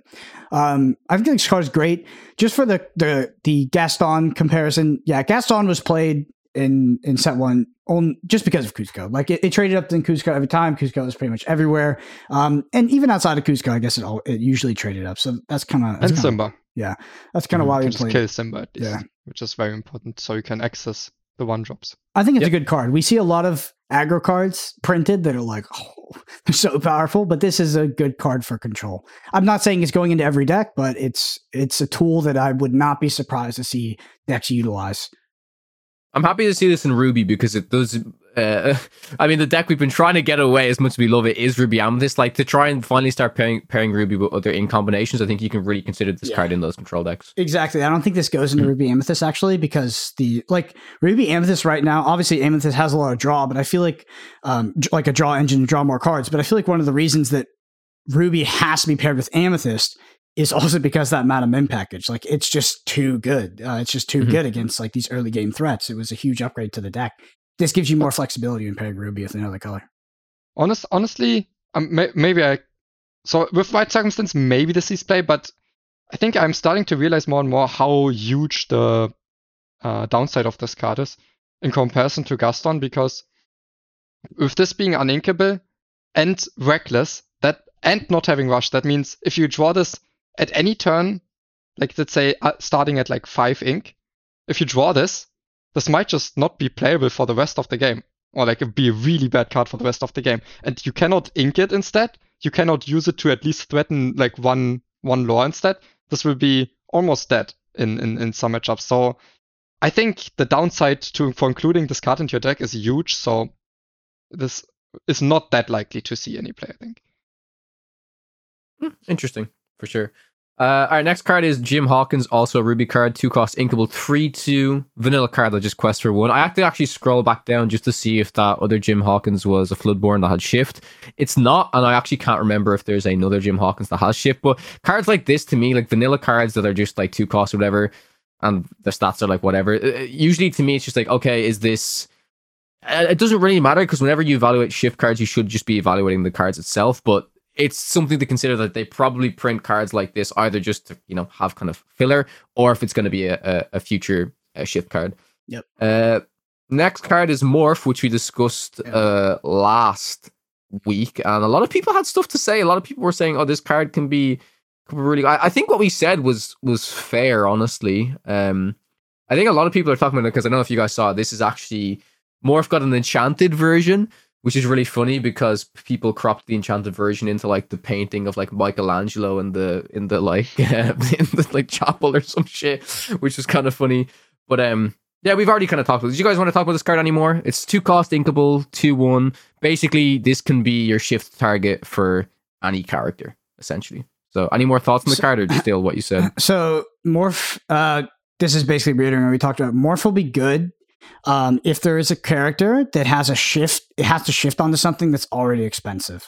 So if you're cheating resources by shifting it onto a 2-cost rather than, let's say there was something that was a 9-cost and you have to shift it onto a 5-cost or something ridiculous like that, then yeah, Morph would probably be your go-to shift for that. That's the main use case that I see. Also, this, like, if you have a deck that is very, very dependent on you shifting a specific character, like that's your entire game plan and it is obscenely powerful, then yeah, Morph could just be you doubling the targets and able to shift that onto. That's the use case I see for Morph. Yeah, or maybe if you have a lot of different cards you want to shift on stuff, but you don't want to play all the different smaller characters for that. Yeah. Maybe Morph can be okay, but in general, I really don't see it. Yeah, in general, At least shifting is without bad the- too. Yeah. Like shifting is Like you lose a card. Yeah, it's pretty bad, and you can get 2 for 1. Like it's a not the best mechanic, and we've seen that play out so far in Lorcana. Outside, of course, like obviously we know the Ember Steel decks exists. It is shifting for a very specific reason, but overall, I think overall, yeah. In set 2, the only card we really cared about shifting was pretty much the Queen. I can't think of any meta deck that really cared about the shift aspect in terms of actually getting it's just Ember value Steel. from that. It kind is of just the Ember most Steel. about Queen, sometimes about the Big Stitch, sometimes about Big Cinderella, but not That's that. pretty much it. I mean, like think about Tremaine, Big Yzma. Tinkerbell was so like Big Tinkerbell Tinkerbell shifting is just- is is like- important because otherwise you tie to aggro sometimes. So coming Sure, down earlier I can think- matter, but I think that's the most relevant, but I think people have also accepted that just playing Tinkerbell for 6 is still very good. Like Yeah. I've seen majority of players not run the 3-drop Tink and just stick with the 6 cost. also because you it's still have the fine. option to like shift Queen and just cast grab your sword or Yeah. hard cast grab your sword, and then that's usually good enough. All right, next card is a Ruby card, Prince Eric, 4 cost uninkable 2/2, quest for 2. When this character is banished, you may banish chosen character. Initial thoughts on this one? I would like to see an additional effect on this card, like maybe ward. Honestly, I think if this card had ward as well, it would be quite good, because then it's kind of like a better Cusco, a little bit of a cheaper Cusco with like weirder stats. But yeah, I'd like to see ward, because I would hate to play this 4 cost uninkable 2/2 and then they just remove it. I would hate that so much. Yeah, but if What do you they think? already had any board, at least you're getting something out of it. Most cards can be That's removed. true. That's true. That's true. So if they just remove this, then you're going to guarantee kill one of their things. Yeah, maybe it's okay. Yeah. I think the card's all right at first sight. The stat line is a little bit low, so I'm afraid that, let's say, I play it, next turn I crest, and then it gets traded, that the trade is so efficient for my opponent that me being able to banish one of their characters that they already had played, because That they they will trade, just, like, they trade they their will only keep it character first, and either. then they will play a big character. Yeah, Then imagine that. Yeah, I'm a little afraid that will happen too often, where we won't get enough value out of the body and the effect together to make it worthwhile. But I think in general, I can still discard seeing play. I think it's still a decent card. Yeah. Brennan? It's tough. It's a tough card. Yeah, I think it's a little expensive, to be honest, for the effect. But it is a powerful effect. It's just like, in my opinion, I see the floor on this card being really, really bad in a lot of scenarios, and that's what I would like to avoid. Like you said, your opponent 1-for-1 trading it with nothing else on board. Your opponent trading it as an aggro deck, and basically they're trading this and not dying. They're trading this for something that has a X3 stat line, and then you're pinging off like a 1-drop. So they attacked you with a 1-drop, and you pinged off a 1-drop. It's like it's not. I think it's not great. So I think the floor is a bit dangerous with this card, but ultimately the effect could be pretty powerful. I guess I'll be pretty clear about my position, as I don't see myself immediately playing this card. Sure. Yeah, %. Our next card is a Sapphire card, 5 cost inkable Tinkerbell, 3/4 quest for 2. Whenever one of your items is banished, you may put that card into your inkwell face down and exerted. Do we think this is a little bit too slow in a ramp deck, or do we think it's okay because we can ramp into this early and then you could get like would you put this into an item deck now, is my question. No, Sure. never, because that's it's expensive, and the effect is so conditional and not that crazy. Well, those item decks also are utilizing other things to ramp, like the quill. You want to ramp earlier than that. I don't want to play that, have an item, banish that item, and then use that to ink. Also, Flaversham's way better than banishing. Like, if you, do I gain 1 extra resource by banishing my card, or would I draw 2 cards? I'm drawing 2 cards. Yeah, also, Flaversham is a 1/6 and can do it like multiple times. Okay, that's also repeatable, but Flaversham is a lot easier to repeat. Also, the current item deck versions care about, is it called graveyard? Discard. Your discard pile. Discard pile, yeah. So they care about the items being in the discard pile. If you have to ink the item, then you can no longer get it back with Tamatoa with Or Nick the Nick Fox. Wild or Yeah. whatever. Yeah. Sure. So That's fair. I think this card's awful. All right. Go ahead, Brendan. You gonna say something? No? Oh, I just think it's too expensive. Yeah, I think it's too expensive.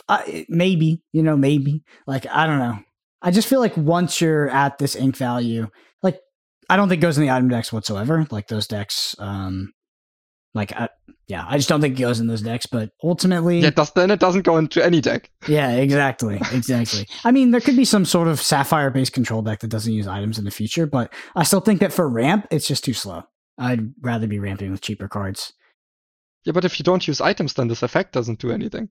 It's weird because the effect, whenever one of your items is banished, that's actually hilarious. Yeah.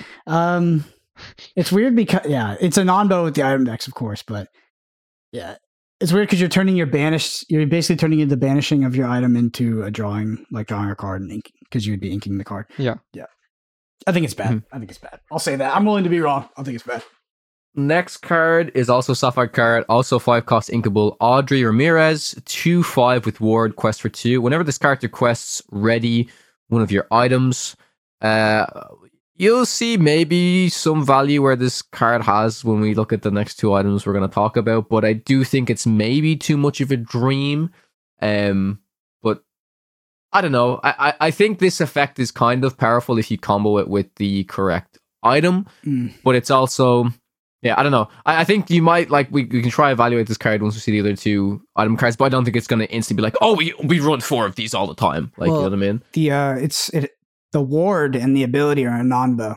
Yes. Because ward, Non-bow, you want what ward, does it mean? It means like a not combo, right? Like it's the opposite of a combo. No, but it is a combo. I feel like how is it a non-bow? Because if you have something with ward, you generally don't want to be questing with it. You want a static effect where this has ward, but it quests, so it can be killed. No, it's completely a combo, because this having ward means it will get to quest at least once a lot more often than if it didn't have ward. So I think it completely synergizes with an effect that's on quest. Even if you only get it off once, but you will get it off once more often than if it didn't have ward. Interesting. Yeah, I think with ward, I would rather that be on a static ability than something that makes me tap my character. But it's still very good on an on-quest ability because of what I said. But because let's say the usual answer to this would be Dragonfire and then along came Zeus, and suddenly those won't be options, and you will very often get this effect off. So if you can set up an item where this effect's powerful, I think a 2/5 ward, you get this effect off once. I think this card has potential. I think it's fair to say. I think basically how we're looking at it, Brendan, is we're really caring about the 2 lore here, but maybe we shouldn't be. We should be just caring about the effect, because the effect, if you combo with a certain card, is probably good enough. But all of that together is just decent. Yeah, sure. I think for me, it's when you put ward on a card, you pay a cost for it, because it doesn't come for free, right? You pay theoretically, you pay a stat line cost, you pay a cost, a 5 cost, where you pay a lore cost.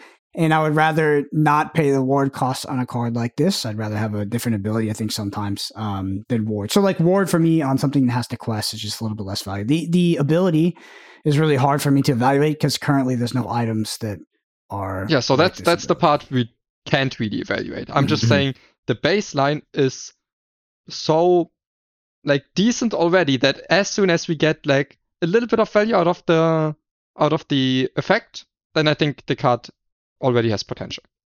Okay, sure. So this is not bulk. Yeah, okay. Next card is a Ruby card, item, pre-cost inkable, Sumerian Talisman, with an effect Source of Magic. During your turn, whenever one of your characters is banished in a challenge, you may draw a card. Moine's laughing. Go on, tell us, Moine. That was before I heard the word in a challenge. I thought this was dinner bell synergy, but it's not. Yeah, I think this card's really bad, to be honest.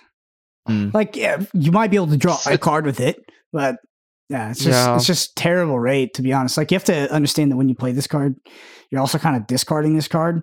So you have to draw 2 cards with it. Even then, the rate isn't good because it's 3 cost songs that draw 2 cards. It's just a terrible card outside of item synergy.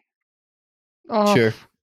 I think some people could think this card's good. I think the easiest way to explain why I don't think it's that good is because inherently when you're challenging a character with a character, the way you want to be challenging characters is that their character dies and yours survives. Mhm. The challenges you do where both characters die or just yours are not that worthwhile. It's not that those are not the challenges you want to be doing. So, but only those challenges are the ones you will be profiting off with this card. So you don't gain extra value on challenges you already want to be doing. You just gain some value on challenges that are a little bit mid to do. Yeah, so this card would be a lot better if it was when. I don't know about a lot better, but it would be better if it said instead of whenever a character is banished in the challenge. Yeah, would be a lot better. Or whenever one of your characters challenges an opposing character, I think even that would be better than if the condition is one of your characters needs to be banished. Oh, sure, that's a card. That's a text that we already have in the card, right? I think that's the Queen's text. Is like whenever you challenge a card, then you draw a card, which is good. Yeah, I think that on an item could be pretty good. Mm-hmm. Yeah. Sacrifice. I don't know. This may lead to situations where you have the option to do a bad trade, but at least you draw a card and you will be considering, oh, is this even worthwhile? And that's why I don't think you're getting that much value out of the Sumerian Talisman. Yeah, This card is unplayable for me. So even in item synergy decks, you still want your items to cost less than 3 as well. So, yeah. I would be unplayable. Okay, here we go, boys. The big legendary item, the first legendary item in Lorcana, 7-cost uninkable sapphire card, Lucky Dime, with the effect number 1. Tap, pay 2, choose a character of yours, and gain lore equal to their lore. Yes, we did review a card where you can cheat this card out. But, oh, man, I don't know if you can play this for 7 ink and not instantly lose the game. Can you imagine? Lose the game to a Benja. Yeah, can you imagine if someone Benja'd this? Yeah. You can't evaluate. Yeah, you can't evaluate all cards on the context of like, oh, if my opponent uses his tech card. But I also think that you can't pay 7 for this. Like, that's just no, you can't. It's you just really way too pass a turn for this. But cheating this out, there's a lot of potential for this. Suddenly, you can just play. I think the easiest application is it Alice, the one that quests for 4 if you have 10? Or was it 5? She quests for 5 if you have a character with extra. 10. I think so, yeah. Yeah, so no, not that card. I meant the one where you have like Bell. 10 ink. Bell, right? Bell, yeah. So I think the easiest application for this is Bell. But still, you need to be cheating out the item because I think it's too much of a tempo loss to play. So yeah, redeeming qualities. You can. I think this is getting ink. Was it? Ink flesh. What's the quill? This get fishbone quilled. Yeah, this get fishbone quilled. Yeah, I think this is getting quilled like 95% of the time in your hand. Well, that's actually an upside though, is you can play a card this bad in your deck because, outside of some of this like these specific scenarios, this card is so bad. At least you can turn it into a resource in some of these decks. I still think it's just so clunky. Well, that's an upside for Quill, not an upside for Quill. Yeah. Yeah, this card's a stretch. Yeah, as soon as I saw this card, I was like, bro, people play Benji against me. It's the worst feeling ever. It is such a bad feeling. Even without that. Like you can't even just passing to play this, yeah. You can't do it for 7. For 7, that's so expensive. Like your opponent's dropping like Ursula level power cards and you're dropping this. It's like you have to have a board for this too. Like no, you don't have to have a board because true. You can play something after. Just play it and activate it. Let's say we have cheated out this Lucky Dime somehow, because otherwise it's pretty bad. But then also the synergy with Audrey Ramirez comes into play. Because suddenly we play the Ramirez, it has ward, they can't deal with it, and the next turn we are threatening to play Bell, and then use Lucky Dime twice, and suddenly that's 10 lore in one turn. Yeah. Without a board. Mm-hmm. Without a board. But that's actually 3-card combo. No, it's 12 lore. Because Ramirez also quests for 2. So let's give me a 3-card combo. One of the cards is, in my opinion, Lucky Dime. Without that combo is a very, very bad card. Ramirez is more playable just as its vanilla stat, like it's just as a stat line. Yeah. And then Scrooge McDuck, the cheater, I guess is serviceable. I guess it's serviceable without the effect. So the deck you guys are kind of describing is probably a deck I think people will experiment with, because I'm not going to get into it yet, but I think I will say Sapphire Amethyst I think will be a deck that will be very much experimented at the start, because There's another card that we will see down the line. It doesn't. What I'll say is it doesn't actually combo with Lucky Dime. It does combo with Lucky Dime, but people thought you could basically get like 14 lore in one turn by doing it. But I just want to note on Lucky Dime, it does say choose a character of yours and gain lore equal to their lore. So it does work with cards like Bell. It does work with other cards. But there's a specific card you're gonna see in a little bit that doesn't have lore printed on the card, but it gains lore through doing like a tapped ability or something like that. So some people got confused that, oh, you just gain whatever lore this card gained, but it's not printed on the card. So yeah, we'll get into it anyways. Can you choose your own? I just forget. Can you choose your own characters if they have ward? Yes, because yes, I do believe so. Opponents Can choose. Yes. Okay, next card is a song. It's a Sapphire song, 5-cost inkable friend like me. Each player puts the top 3 cards of their deck into their inkwell, face down and exerted. What do you think? I think it's too slow. I think it's like the thesis of ramp. Like ramp wants to be doing other things on turn 5 than accelerating. Ramp accelerates on turns that are not turn 5. I mean, this is like you're like turbo ramping, right? Like you're whole new worlding like after you do this, I guess, and you're whole new worlding the turn after. I don't know. It doesn't seem great to me. I feel like I'd rather be ramping with the cheaper stuff. But maybe this enables ramp in decks that don't play a whole new world, because usually you ramp on the cost of hand size, but this card enables just symmetrical ramp, but at least you still have hand size. So maybe you can ramp in Amber with this and just play Ariel and sing this, and then just play a bigger deck than your opponent. Yeah, but I think you would always and I know what I'm saying is to be obvious. You like if that was a scenario, you'd always rather play the deck that plays the early stuff and then plays whole new world. Like Shift plays a whole new world and gets like the massive card advantage, right? It is like probably better. The symmetrical effect of this is like a huge downside. Also, it's a turn 5 play. That's my thoughts. No, it's not a turn 5 play, because I'm singing this. I think if we hardcast this, it's terrible. Yeah. And if we sing it, it's also not very good. But I think we need to be singing it for it to be okay. Yeah. Okay. I think the symmetry is going to be rough. Yeah, because your opponent is the first one to be using the resources. It's not even symmetrical ramp, and you're the first one to get the advantage. Yep. And that's an important distinction as well. Yeah, it's very important. All right, cool. Next card is an Amber card, 1-cost, inkable 2/2. Kida, quest for 1. That's it, just a vanilla card. I will say that there is a card that you can shift onto after with this card. So if you just want to play the 1-cost for a shift target, it's fine. Next card is an Amber card. It's 4-cost, uninkable, Heart of Atlantis. Tap, you pay 2 less for the next character you play this turn. So basically like a double-costed Lantern. Yeah. So interesting. I don't know, like, can you cheat this out somehow with Scrooge McDuck? I think it's more about like wheeling your hand right, because I think that's where some of those like things like Lantern are so powerful, is because you put down these like these persistent items that consistently give you resource advantages, and then you cast the I said wheel, but whole new world, and you get the card asymmetry where you draw way more cards than your opponent, and now you have these persistent things from your previous hand that are enabling you to do powerful things on this new hand. Your opponent maybe only got like 2 cards off of that, you got 7. I just wonder if this is ever better than Lantern. Yeah, no, it's very okay. It's not very different than Lantern, but Lantern is more to give you a little bit more resources each turn. Lantern is like very early ramp. I would say this card is more like maybe to cheat out a 7-cost on 5 specifically, or a 6-cost, an 8-cost on 6. Also, you can activate it the turn you play it. So you want to be playing 2 drops in a deck like this. So at least the turn you play it, you don't lose all your tempo, but at least you're developing something. But the thing is, when I think Lantern was always like borderline good enough to be played in like very competitive decks.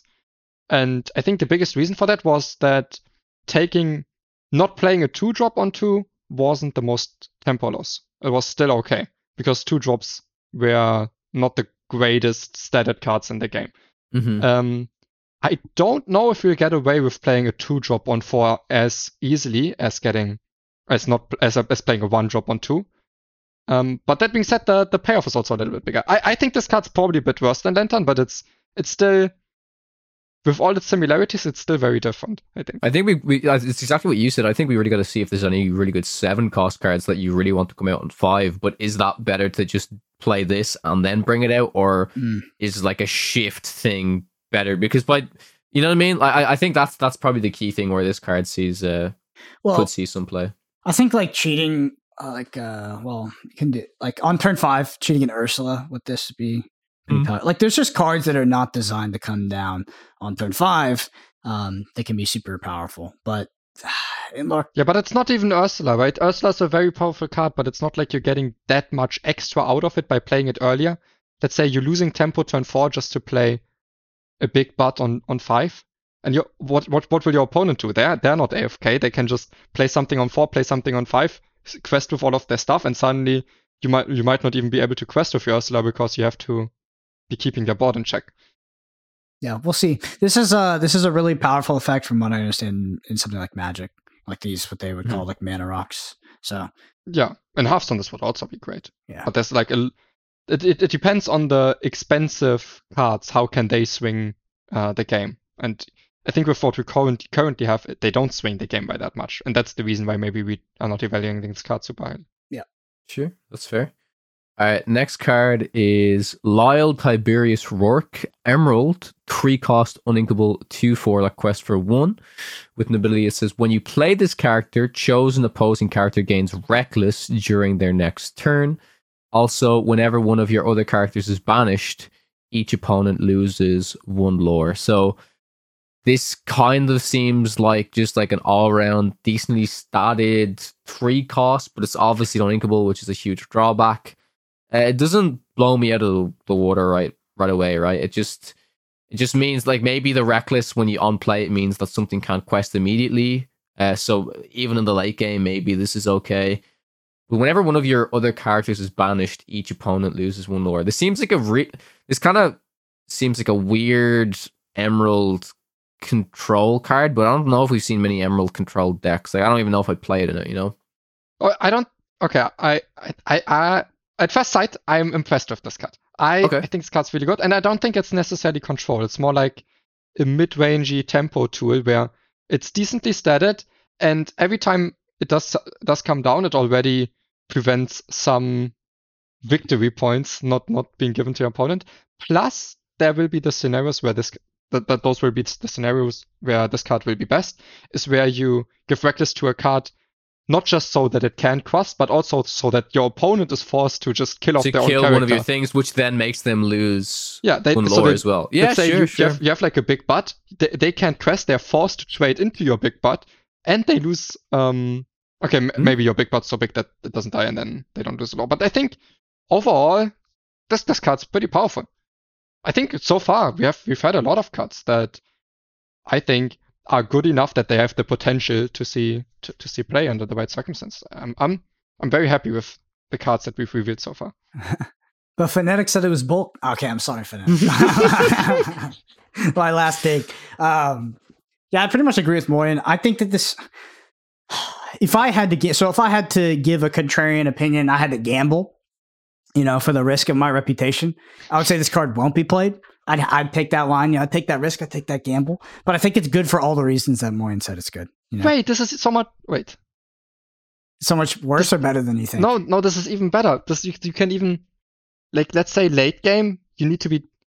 Okay, this won't come up all the time, right? It's still.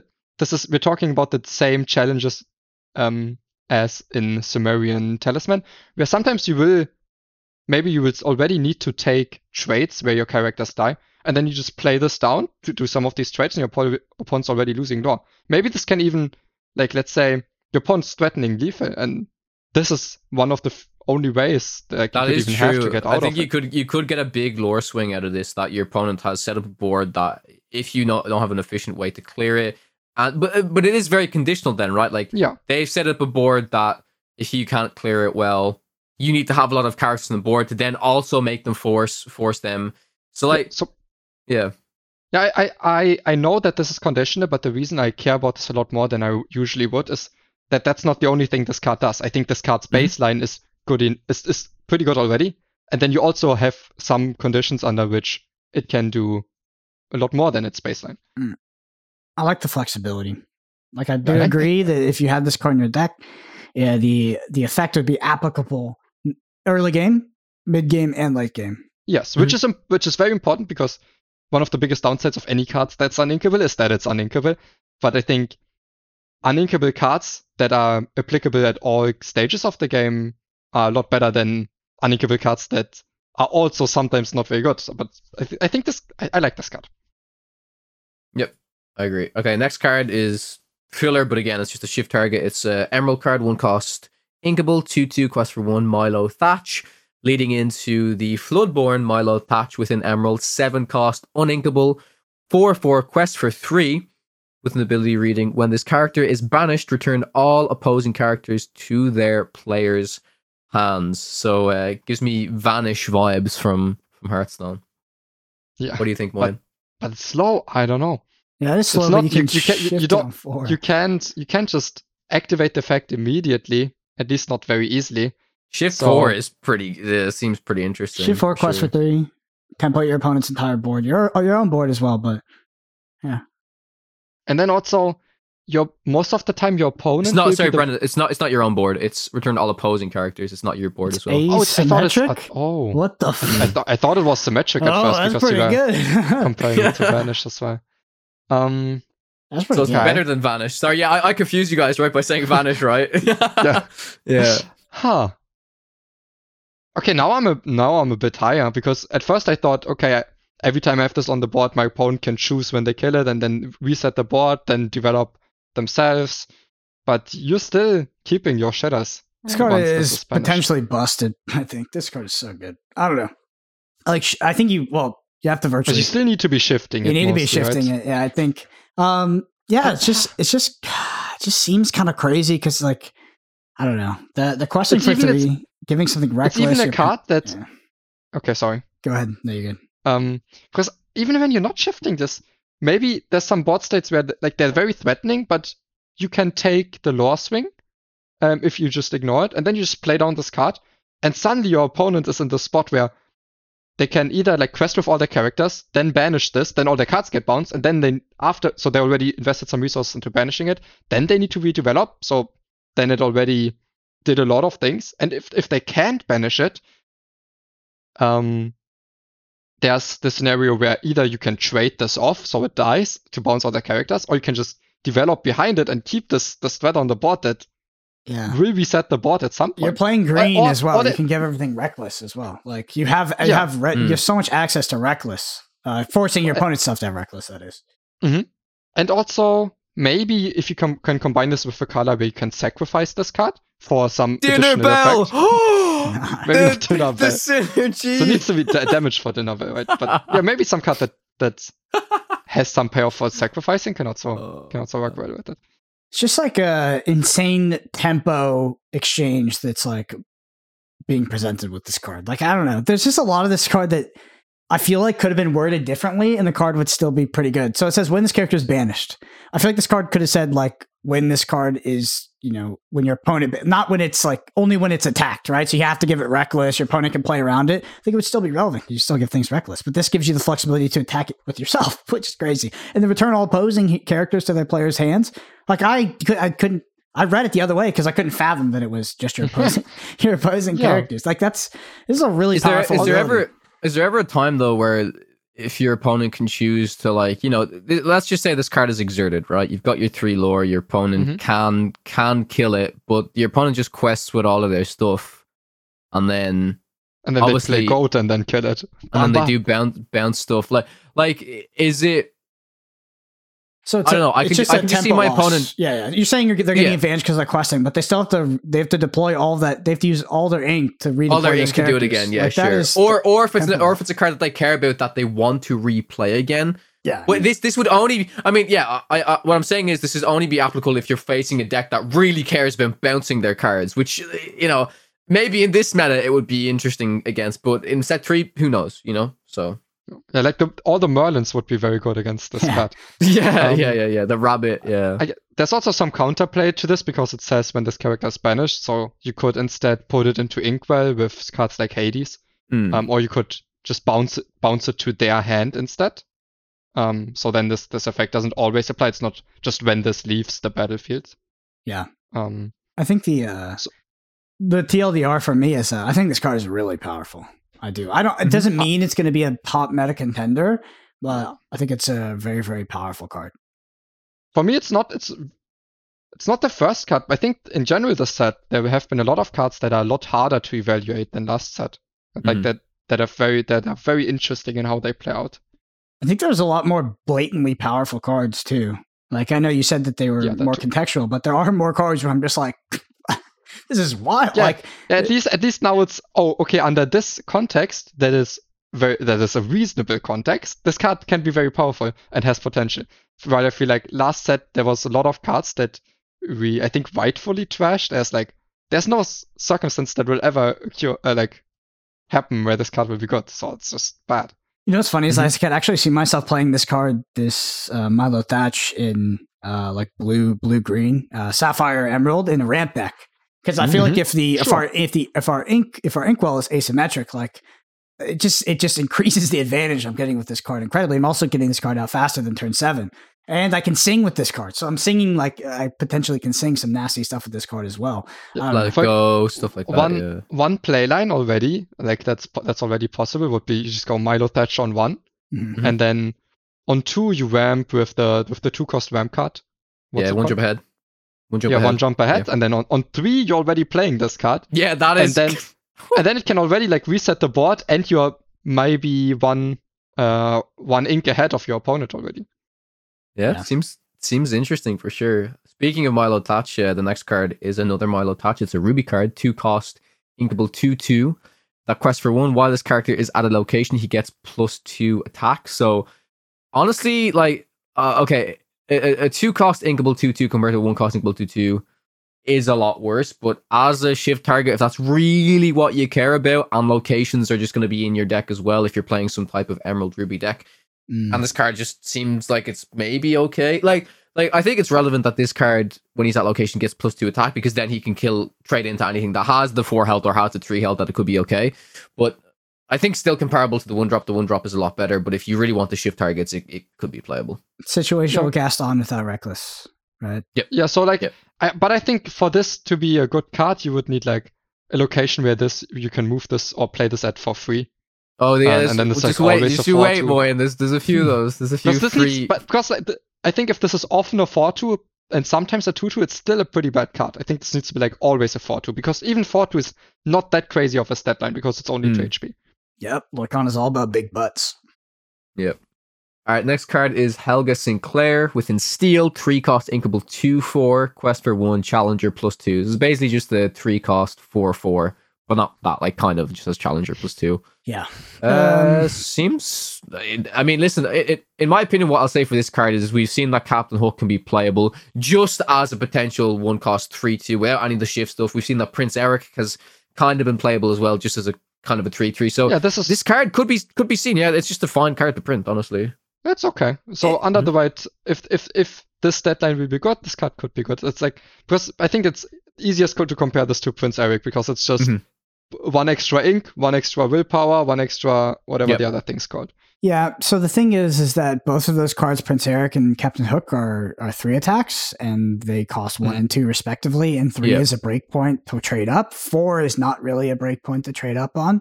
True. You would want to look for 5 to significantly trade up on resource with this card. Also, I will say, just as a fundamental, like set 3, Challenger is better than has ever been. Challenger affects locations, like it is a more relevant ability. It's not insanely better, but it's just something to consider, that Challenger is going to be more relevant as locations are played. Sure.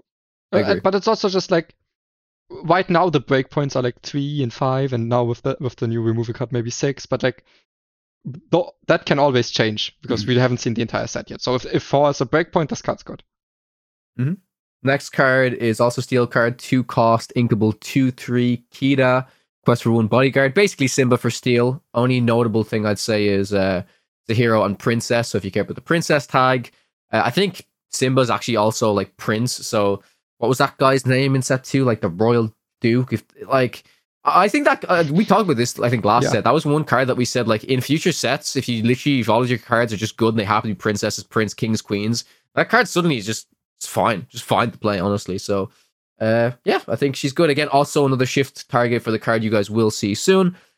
But the next card we have here is an Amber card, Bernard, 4-cost inkable 1/5. Quest for 2, a stat line that we're very familiar with, being the Rapunzel card. This card reads, at the end of your turn, if this character is exerted, you may ready another chosen character of yours. I don't know. I mean, just instantly comparing this to Rapunzel, nothing compares to Rapunzel, in my opinion, for this cost, this stat line and stuff. But again, maybe if you care about a deck that you want to protect your characters, he could see some play. This is a weird card to evaluate, in my opinion. I'd be willing to take the gamble if this card is not playable. I do see the application, right? You've got this crazy card that quests for a lot and you don't want it to be, maybe even has ward, right? So maybe it's even like the only way that your opponent can usually deal with this card is once it quests, they attack into it. So this is preventing that. But yeah, this card, so the reason why this card is really bad, even in that scenario, is like it only happens once. You quest with this character, like you exert this character, you unready the others, you ready the others, and this character gets killed, and then you've lost that effect. And you're playing this 4-cost 1/5. Also, yeah, on 4 you're playing this and it has no effect, right? Because the card's not going to be exerted when it comes down. It's only the next turn. So I think just playing a 4-cost 1/5, like think about the comparability. I think playing a 4-cost 1/5, the quest for 2, that actually does something really relevant, like Rapunzel, is actually really good. The stat line is fine. Like 5 health for the 2 quests is pretty good, but this card isn't instantly doing this. If this card was kind of like, I don't know, if this card was like LeFou when you played it and you readied, would it be better? Yeah, probably. I think it would be. Yeah. I have a question though. Is the 4-cost slot in Amber just doomed because Rapunzel will just overshadow like everything that's ever printed? Not necessarily. We've seen Rapunzel see, like, it wasn't a 4/4 in every Amber deck. There was some decks that. Yeah, but I think what Brendan's saying is like there's no 4-drop you'd rather play. No, I think they could totally exist. It's just okay. If you care a lot more about like it proactively being stronger than Rapunzel, because Rapunzel isn't like it's not really a 4-drop. It's like it's a 4-cost card that can be very good at later stages of the game. It's not just like this card that you want to always be playing on 4. I think there could be better on-curve 4-drop. But regarding Bernard, I think there's another problem with the card is for you to be getting value out of the effect, you need to play it. You need to already have something on the board that survives until next turn, and Bernard needs to survive until next turn. Your opponent has the effect's not that crazy even if it goes off, but for your opponent to prevent the effect from going off, all that they need to do is either kill Bernard, or let's say you have only one character on the board, they just kill that character, and suddenly you have this Bernard, and the effect can only be used on another chosen character that. You need like a rush card, right? That once it's exerted, right? You need a rush card that would then come. You need another card that somehow comes down, gets tapped on the same turn that Bernard's effect is going to happen. Ready to back up again, like a Mario. Too many things. Yeah. I think it's too slow and not impressive enough. All right, next card is a Ruby card. It's an action. Voyage, 1-cost inkable. Move up to 2 characters yours to the same location for free. For free. Yeah. I just love the way they phrase that. Like it's, I feel like it happens in real life where you pay like $70 to go to like a movie or something. It's like, oh, but you get free popcorn. It's like, wait, I paid $70 to get in here. It's like, because you have to pay an ink and this card. It's not, I mean, obviously that's templating on the card, but it's funny. I feel like it's hard for me to distill this thought down, but in my opinion, at least so far, is that cards that have bonus effects from moving have that bonus effect baked into their cost. So like, because they have an effect that makes them more powerful for moving, they might have a lower stat line. They might be more expensive. They might be uninkable. So I'd rather be trying to do that for free in like other ways. You know, I don't want to cast an entire other card on top of that and lose an ink. Yeah. It says for free, but in reality it says pay a card and pay 1 ink and then do it. Yeah, the difference if this was on an actual body where you said, right, Brendan, where like this effect was taken into consideration with the cost, but the fact that this is just like a 1-cost separate kind of thing. This is like the boat. It's like when you buy the laptop and you get the USB key for free. This is just like the USB key. This card is just a good lesson for life, and that things that people that are said to be free sometimes aren't free. Are not free. Usually they're not. Usually they're not. I think this next very bad.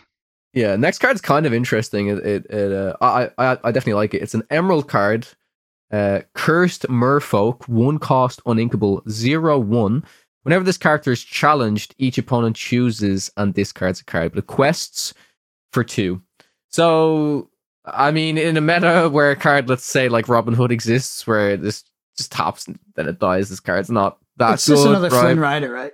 Like it's a cheaper Flynn Rider. Cheaper Flynn Rider, good against, again, like you said, Brennan, if you're giving cards reckless just to kill this, right? But like, is that, I mean, do you want to give a card reckless to kill this? Like, I don't know, you know? So Flynn Rider, like this card is always going to be a 1/1, because this doesn't attack back. It'll never kill the thing that's attacking it. It's just a tempo loss for your opponent. I think because of that, it's maybe a little bit worse than Flynn Rider. I know Flynn Rider being a 1/2 is not really killing anything, but it can. Like, it's irrelevant for it to have 1 attack. I think things having 0 attack is like infinitely worse than 1. So it's an onboard 1/1. I think it's possible. Like, even though the value exchange rate on this card is not fantastic, I think it's very possible to be played because the kind of decks this is played in are aggro decks where a 1 cost that quests for 2 is obnoxious. At first, just first of all, that's obnoxious. And then those cards are just trying to kind of tempo your opponent out in the early game, so making the discard card is relevant, where they can cast maybe more discard spells. Like, there's a critical maximum of discard effects you can have in the early game to where your opponent just has 0 cards in hand. They're not able to ink. They're like choosing between inking and playing every turn, and they're on like two ink in their inkwell. I think it's a good card. This in conjunction with Flynn Rider can make it so you have a very aggressive game plan where your opponent isn't allowed to play their normal game plan, because not only do they need to be trading into these or killing these so they don't immediately lose, but also doing so, they lose the so much hand size that they can't ink how they would usually ink, play the cards that they would usually play. Maybe they have to play with a lower ink count than the deck is intended to do. So I think this card is very, very good for that. And just comparing this to the 1 cost uninkable 1/1s that quest for 2, those often get traded down in a way where them having the 1 attack doesn't matter as much, right? Of course it matters, but they often get traded down at some point where it didn't really matter that they dealt one damage back. And this can do the same thing, but make them lose a card instead of take 1 damage on the characters. I think this card it's actually it's nuts. It's really good. I totally forgot about something I was talking about. It is like other cards that are 1 cost uninkables that quest for 2, and they exist. Maleficent, Lilo. Yeah, they actually don't. So I said they don't care about the 1 attack at all. Well, it's not even that. It's like those. I said that this card 1/1 trades your opponent. Therefore, the value is not that good. But in the context, like the cards that have the stat line don't even 1/1 trade. And they're still good. Like Lilo doesn't trade. Yeah, they give lore. So the fact that this gives that amount of lore that Lilo and like Maleficent do, and it guaranteed almost guaranteed, let's be real. It's not guaranteed, but nearly guaranteed 1/1 your opponent as well. This card is very powerful. Yeah. Also, maybe, let's say you play this on 1. Flynn, okay, against a deck that can't just like, kill this without challenging these cards. But against a deck that cannot do that, you just play this on 1, let's say Flynn Rider on 2, and then you play Prince John and quest with both of them. And then suddenly they're not 1/1. Yeah. And this card's really good. Really good. I agree. Next card is a Sapphire item, 4 cost, inkable, Vault Door. Your locations and characters at locations gain resist +1. I mean, I would say this is most comparable to the, 4 dozen eggs? That's it. Well, actually, that's not even comparable, right? The 4 dozen eggs is a song that gives all of your characters resist +2. It's kind of like mouse armor. Maybe mouse armor. Yeah. Yeah. So I was looking back at one of our videos. Honestly, mouse armor was probably the card I was too high on. Yeah. I was looking back at one of our videos and like, Brandon's such a dumbass. Like, because I said mouse armor is not good, and everybody's like, "Oh, Moyen is just so much smarter than Brandon." Yeah, resist 1 is. It's not irrelevant. Like it's a relevant thing for your characters to have, but I don't think you can pay 4 and a card for it.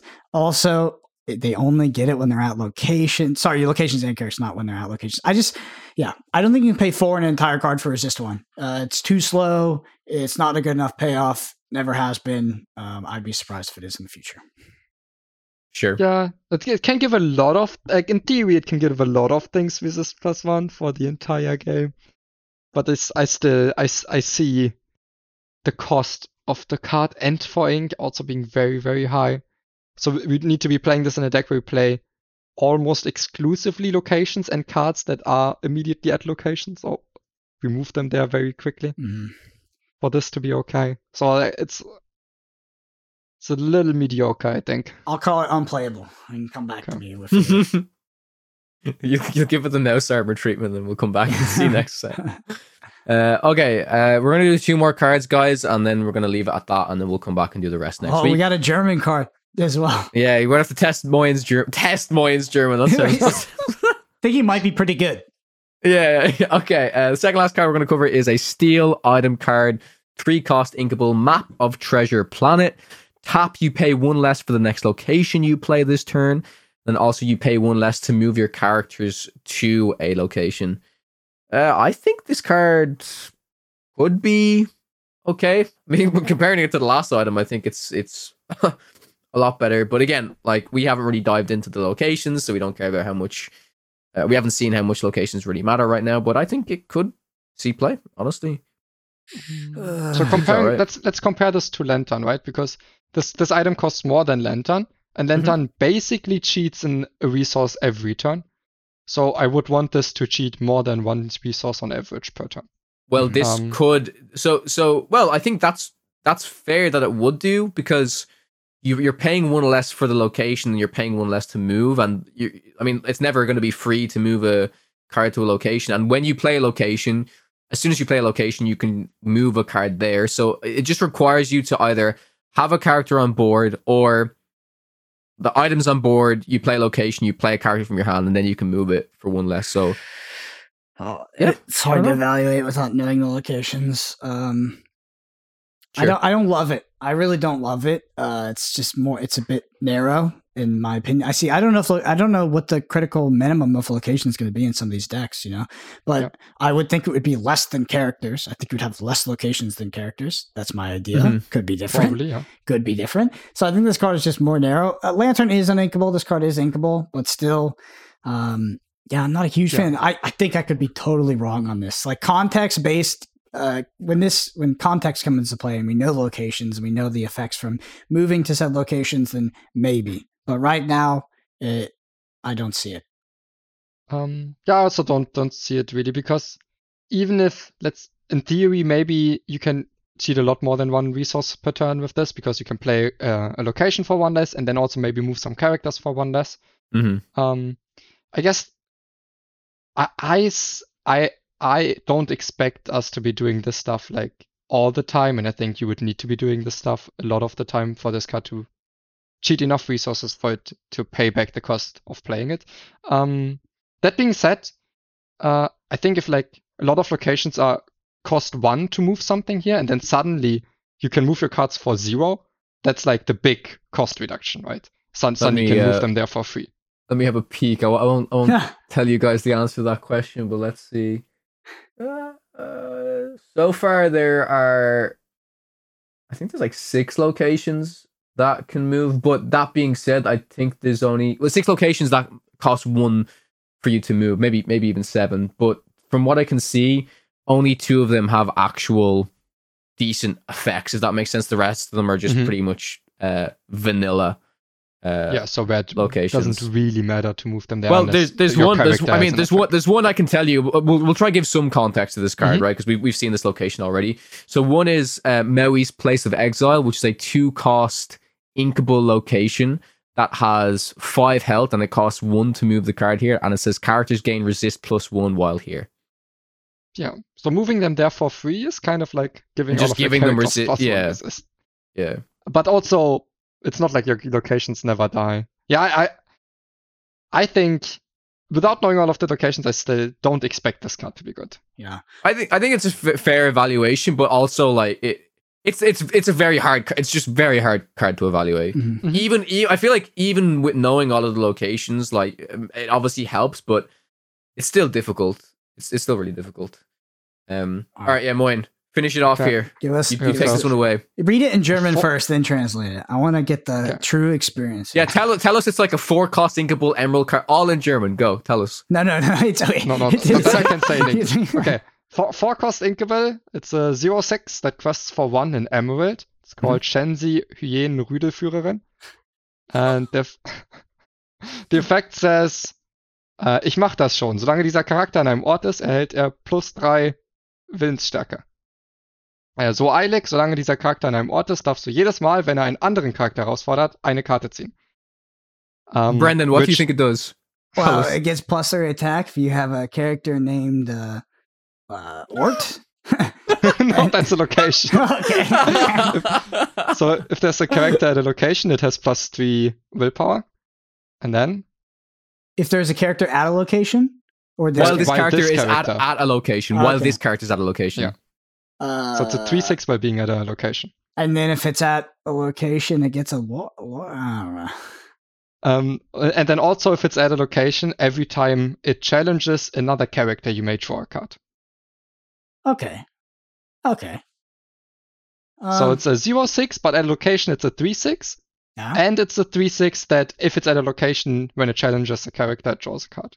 That's pretty good. So it means it really wants to be at a location. You really want a strong if this is at a location consistently, this card is very good. Like very, very, very good.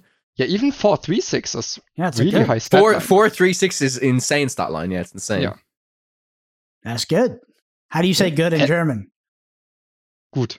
Gut.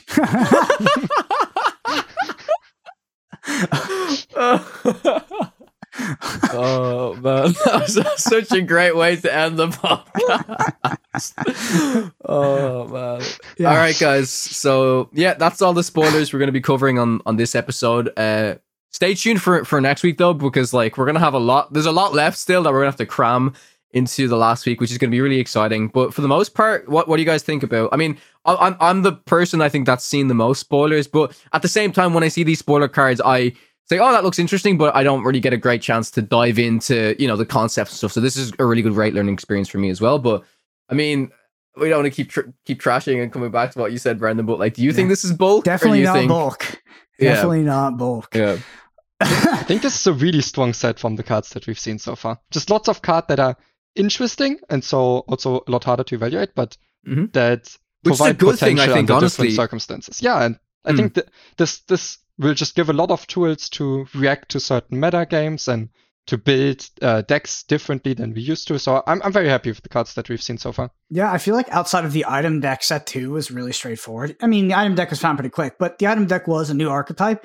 Outside of that, we just got support for a lot of existing archetypes. I know there was discard, but those were really obvious decks. Like they were signposted and things like that. This, I see more individually powerful cards where I'm like, okay, there's a whole new kind of control deck I can build. Like, there's just a lot more tools to deal with, and I think that's on purpose.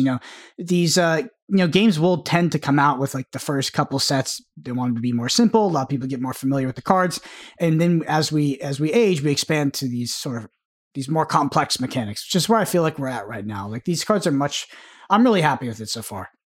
Mm-hmm.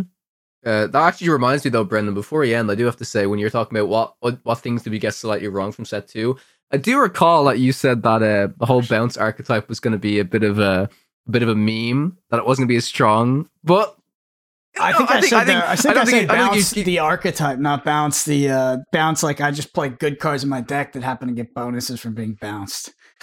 No, yeah, I think you were more so, and I think it was fair. I think you were more so referring to like the entire bounce package, like running every single, like we don't run the Merlin, the 2/4 that when you bounce something he gets +1. The squirrel, like I think there was context given to some of the cards. Like everyone wasn't running Crab, and then suddenly Crab saw a bit of play, right? Because it's a solid card, but I think what you said was fair. Like it wasn't like full on bounce, but the flexibility of bounce, I think we did overlook it a little bit, in my opinion, right? It's hard to evaluate archetypes in spoiler season because you take everything card by card. Yes. We definitely missed items. Like like I didn't see Flaversham and go like, maybe Flaversham because it draws 2 cards. We still said it can be a good card. It draws 2 cards. And then with Popsicle, for sure. Yeah. Those ones are definitely harder to do. I wasn't immediately thinking like, oh, the Tamatoa deck's going to be really good now. Yeah. But yeah, set 3 looks really cool. Colin, do you want to take us out? I'm a little bit sick, so my throat is like, oh, it's right. Of course.